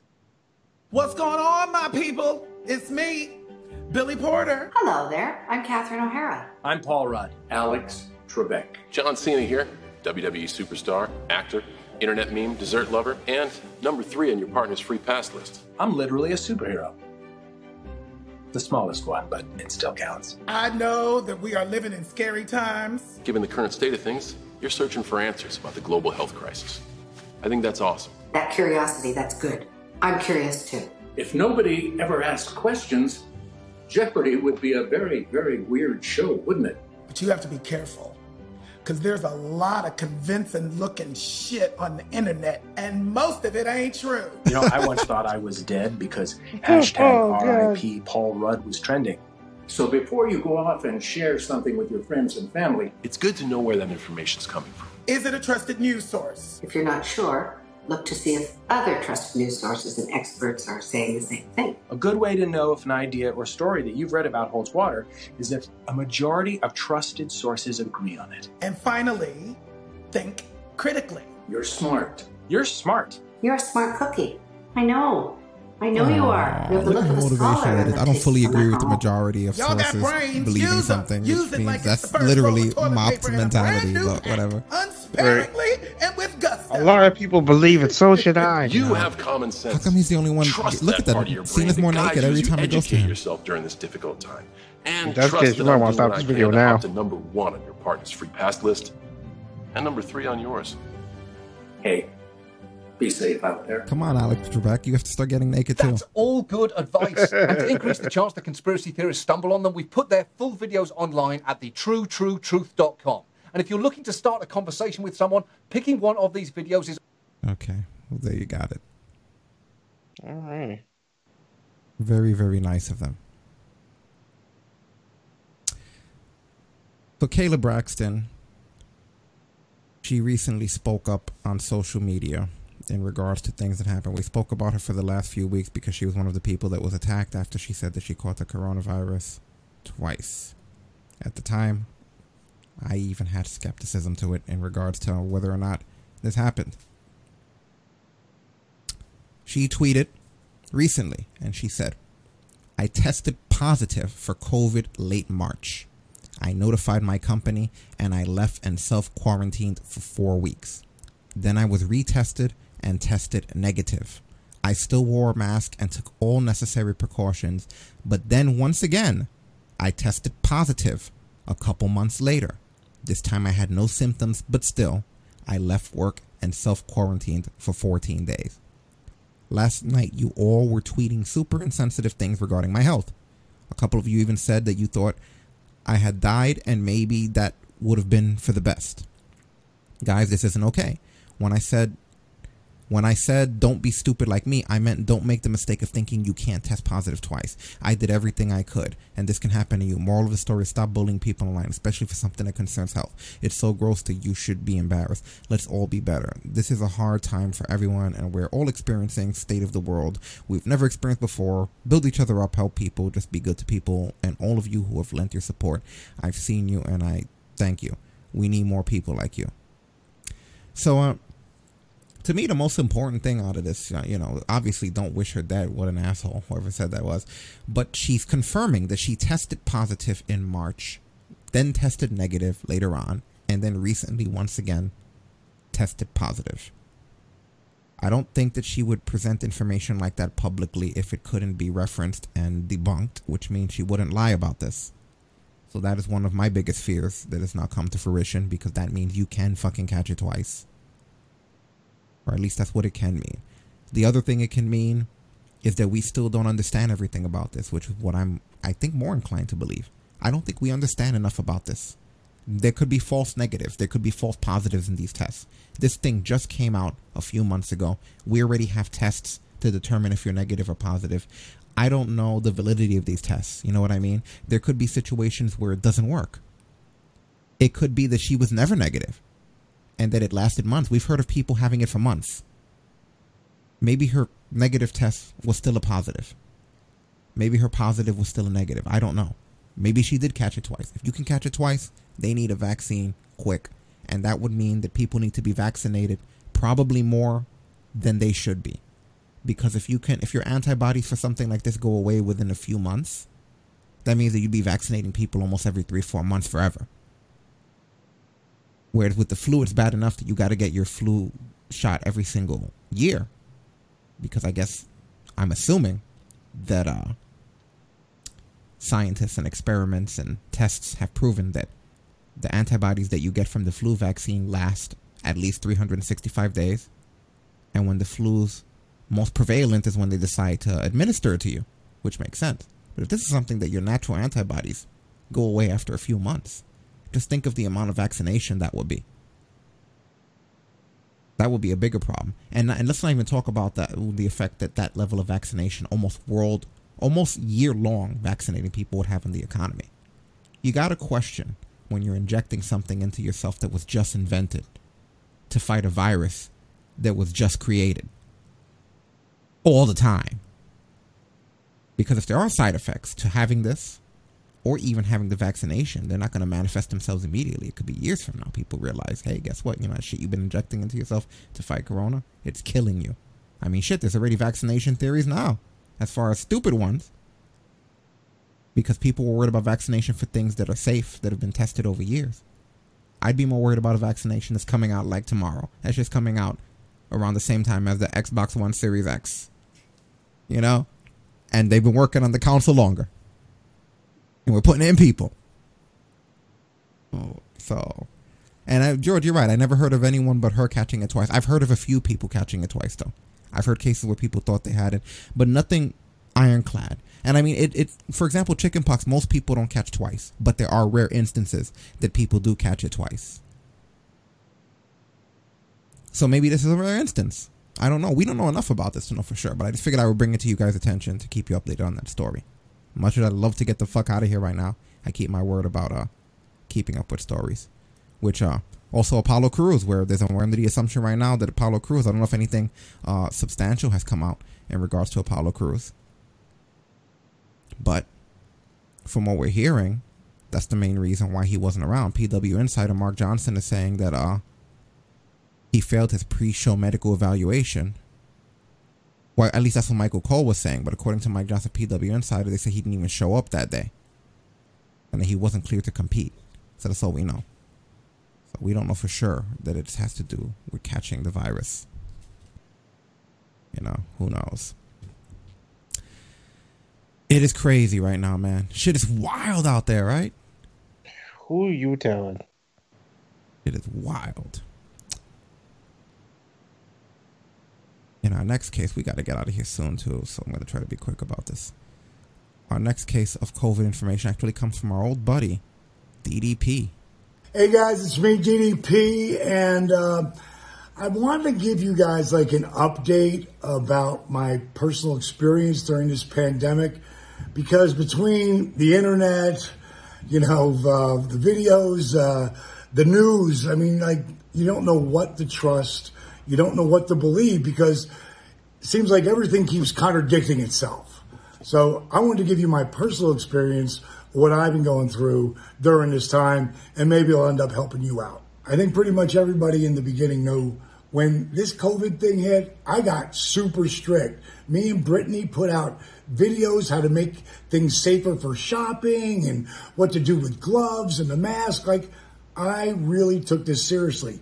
So serious, I started getting IV bags, like extra vitamin C and glutathione and all these things that are really helpful to keep you healthy. And then as time went on, things started opening up, and like everybody else, I started to feel a little comfortable. So I called my buddy up, Ken Backler up at Life Med Institute, so where I'm going to get my stem cell shot. And remember, my son has COVID? I do too. I was with him the day before. So I leave Life Med, and because he doesn't have the test that, and then we come home and everything's cool. You know, things are opening up. I'm feeling like, you know, maybe the third day I started feeling sick. And then Paige was feeling sick. And then we thought, wow, is this COVID? You know, because our mind's going to go right to that. Yeah, they were at a wedding. And like, where could that even come from? Not even thinking about the bridal shower. We don't know that anyone else was sick yet. We're just thinking about ourselves. So I wanted to get my entire company all tested, because means my business partner, Steve Yu, we were talking about, you know, let's just test everyone. And it was like next to impossible. You couldn't find any place to get tested. So by the time we got that third day, man, we were getting hit hard. And Paige, she was really getting hit hard. So I was like, let's, you know, I don't know if this is COVID or what it is, but let's call up my doctor, Dr. Ashgar. And so he won't let anybody come to his place who's got COVID or even thinks they do. So we do a Zoom call. He prescribes us, you know, some stuff that I had really asked him about, which was prednisone and Z-Pak. And that was the main part that I really wanted him to prescribe for us. So we're on something to try to fight it, whether it worked or not. But the bottom line is that we couldn't get anyone to test us either. So I couldn't find any from CVS or whatever, all these free testing. So I went to this company called VitaFusions, who does a lot of my bags. So it's same vitamin bag. It came down and knocked us on our ass. And like, for me, it was, my voice got more, it was so painful. Hers was up to 102.4, and it all, my body started freezing. Like sleeping, because you're freezing, her body's going to stay warm. Brittany isn't just taking care of me and Paige and the baby. She's going up and taking care of her, and now she's doing better results. 6 days, 7 days, 8 days. My doc's like, Dr. Esgar's like, you've got it. It's just like, I know you're waiting to get the positive, knowing you got it. He goes, but you must have it. And 9 days in, we finally get the test. Paige is positive. They say I am not. I was like, what? My doctor's like, that's got to be a mistake. So let me just take you back up to, like, we don't know what to believe. But you see what I'm saying? Look at that, how fucking strange that is right there. He didn't ever have it, according to these tests. And the guy's telling you his symptoms. And he's in the same vicinity as people who did have it, that are in his household. So we don't know everything about this. It's not that I don't believe John Cena and John Oliver, the two Johns with the same birthday. But I'm just saying that there's not enough information, that I think this is beyond our realm of scientific scope at this point. Because we have people testing positive twice. We have people with symptoms that aren't testing positive at all. We can't discredit everybody. Somebody has to be credible in the fact that there's not an accurate test right now. Is what I'm thinking happens. I'm gonna play this for like another minute, and then we're gonna move on just because we're wrapping up. What I'm telling you actually really happened. So I call up QT, who's one of the wrestlers for AEW, because he had left me a message, and I heard he had COVID. He tells me 20 days ago he was tested. He's got COVID. He had 3 days of symptoms, nothing after that. His wife, Caroline, she came back negative. She's had one symptom after another, from throwing up to freezing to everything. And she's negative. He got another test today, says that he's still positive. So it's crazy, like that the information, like it's like it just came onto the world so fast, they don't know what they're doing. So the biggest reason I'm I've been trying to figure out how we're going to tell the story to you guys that hopefully means something to you, is that if you go back to the bridal shower, everybody felt comfortable with everybody. So no one's wearing a mask. Everyone's hanging out. 7 women got sick from that. Now, we're waiting to find out how many's got COVID. I know Paige does. I know Linda does. And I would bet that the other 5 do too. So you see what I mean? There's no way to read this shit accurately. People are getting symptoms that aren't sick. People are getting symptoms that are not. You know what I mean? It's all confusing right now. That's more of a reason to be careful and just to wear a fucking mask. Just because we don't know. I don't think that science right now has accurate tests, and I don't think we actually have a full grasp on what's going on yet. Oh. So the information changes. This thing just started happening. I believe DDP. He's been out longer than the fucking virus. Right. I believe him. So wear your mask. Yeah, according to New York Post, apparently Ric Flair revealed that his wife Wendy Barlow has tested positive for COVID-19, and it was reported that Flair has it and tested positive. But he's denied it and says that this is absolutely incorrect. He says, my wife does have the virus. We live in a 5,000 square foot home. I live in the basement. She lives upstairs on the 3rd floor, and she got sick. I don't fully believe you. I don't fully believe you, Flair. I kind of feel how how the fuck does your wife have it and not you? You were around people who had that shit, man. This might be a case of like what happened with DDP. Well, you're not testing positive, but you might get symptoms. I really hope nothing happens to Flair.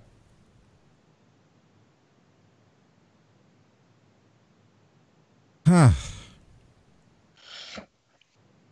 God. Yeah, like Stacey said, just be mindful of yourself and others. Like, yeah, but Ric Flair worries me right now because again, his wife has it. He does not, even though it's been reported he is. He could be denying it to protect WWE. Don't forget that. You know what I mean? Yeah, he's one of those people we've seen who will clearly like go down with the ship. Like, and yeah, Stacey's right. Why would him and his wife live on separate floors? It's like they have a bad marriage. It's almost like that piece of information worries me. Like maybe Flair doesn't want to reveal it. You know, I don't know. I hope he doesn't have it though. I really do. You know. All right. I guess real quickly, if you want to, we can talk about Raw, which last week's Raw did 1.504 million viewers, and it was an all-time low once again. I've lost track of them. Good God. How do you keep getting lower? I'm not talking about all of Raw, Destin. I'm talking about a few things. You can bring up anything that I forgot that you loved so much that you have to remind me about. Rollins' speech where he talks about how the fans turned him into a monster was like the big undertone of the beginning of the show, with Aleister Black showing up and Murphy catching a beatdown. We get Rollins versus Aleister Black, with Rollins, of course, going over, and then Murphy and Rollins destroy him afterwards. And I don't know why they did this. Are they writing him out? Are they planning for his COVID party? What is happening exactly? Because suddenly... I don't even know anymore. I don't even know anymore either. I don't know what the fuck Farouk was doing backstage in the area with Lashley and MVP. Are they starting a new nation? They needed their black guy quota. Yeah, Nation of Domination. Another older guy who shouldn't be here. You know, Farouk, I know he's in great shape, but why is an older guy here during this risky pandemic time? What the fuck is he doing there? And then he wasn't even used. If you're going to bring a legend back, bring him back and use him usefully. Just have him backstage going, listen, man, I know you guys got your own way of doing things, but be careful. And that's a fucking... Then I saw him later on just in the background of the scene. He didn't even do the damn gimmick. What was the point? It was a wasted Farouk. Right, he didn't do it. He didn't even fucking do it. They can't even get that right. They can't even get that right. Can't even get that right. That's the line. That's it. I tap. He didn't even fucking say the line, you know? I'm not even joking. He has come back sometimes, been on camera, and just done that. And this time, he doesn't do that. They didn't even use him right. They didn't even use him right. I don't know if they wanted to remind us that there was a nation or what. Shelton Benjamin, speaking of this new Nation of Domination, Shelton Benjamin, he winds up taking R-Truth's 24/7 title because I guess R-Truth's not black enough for their nation. So they put this guy in. We get Shelton Benjamin. Dark in all three of them. That's got a title with MVP. Bobby Lashley, the valet, because he's the only one who doesn't have a title who justifiably should based on their own lore. But nope, the other two guys who shouldn't have the title with the valet. He should come out wearing Marlena's fucking dress. Don't you put that fucking image in my head. Stephanie McMahon, as we were concerned about, announces that next week we're going to have an official match to determine who's actually the women's champion, when if you're going by the rules and by your own words, Stephanie, then you have just declared that the actual women's champion is still Asuka. So that should have at least been clarified, and the title should have been given back to her until the following week. This is just your strategic way of not outright telling us that you wasted the match at the pay-per-view and that we're going to have another match. All I'm saying is we could have easily got this rematch just by having Asuka get the win. Just saying. Yes. Main event, yes. Thank you, George, because I would have forgotten because I really don't care. Main event. Kairi Sane, who, by the way, we are hearing that this is it for her. This was her final tapings before going back to Japan. She is gone. Which is why they probably gave her that rub. Kairi Sane beat the champion, Bayley, in a non-title match. According to PW Insider, this was the final taping for her. She's going to be going back to Japan. She's leaving on good terms. But she was married this year and she planned on moving back. So we don't know if that was the last time we'll see her or what will happen, or if there's a storyline to write her out, or how many Raws or SmackDown were taped. I lost track. But we do know that this is it for her. I've been hearing this talk of her and Asuka at SummerSlam because on Raw Talk she did say, I'm ready for Asuka. That would be interesting. Yeah.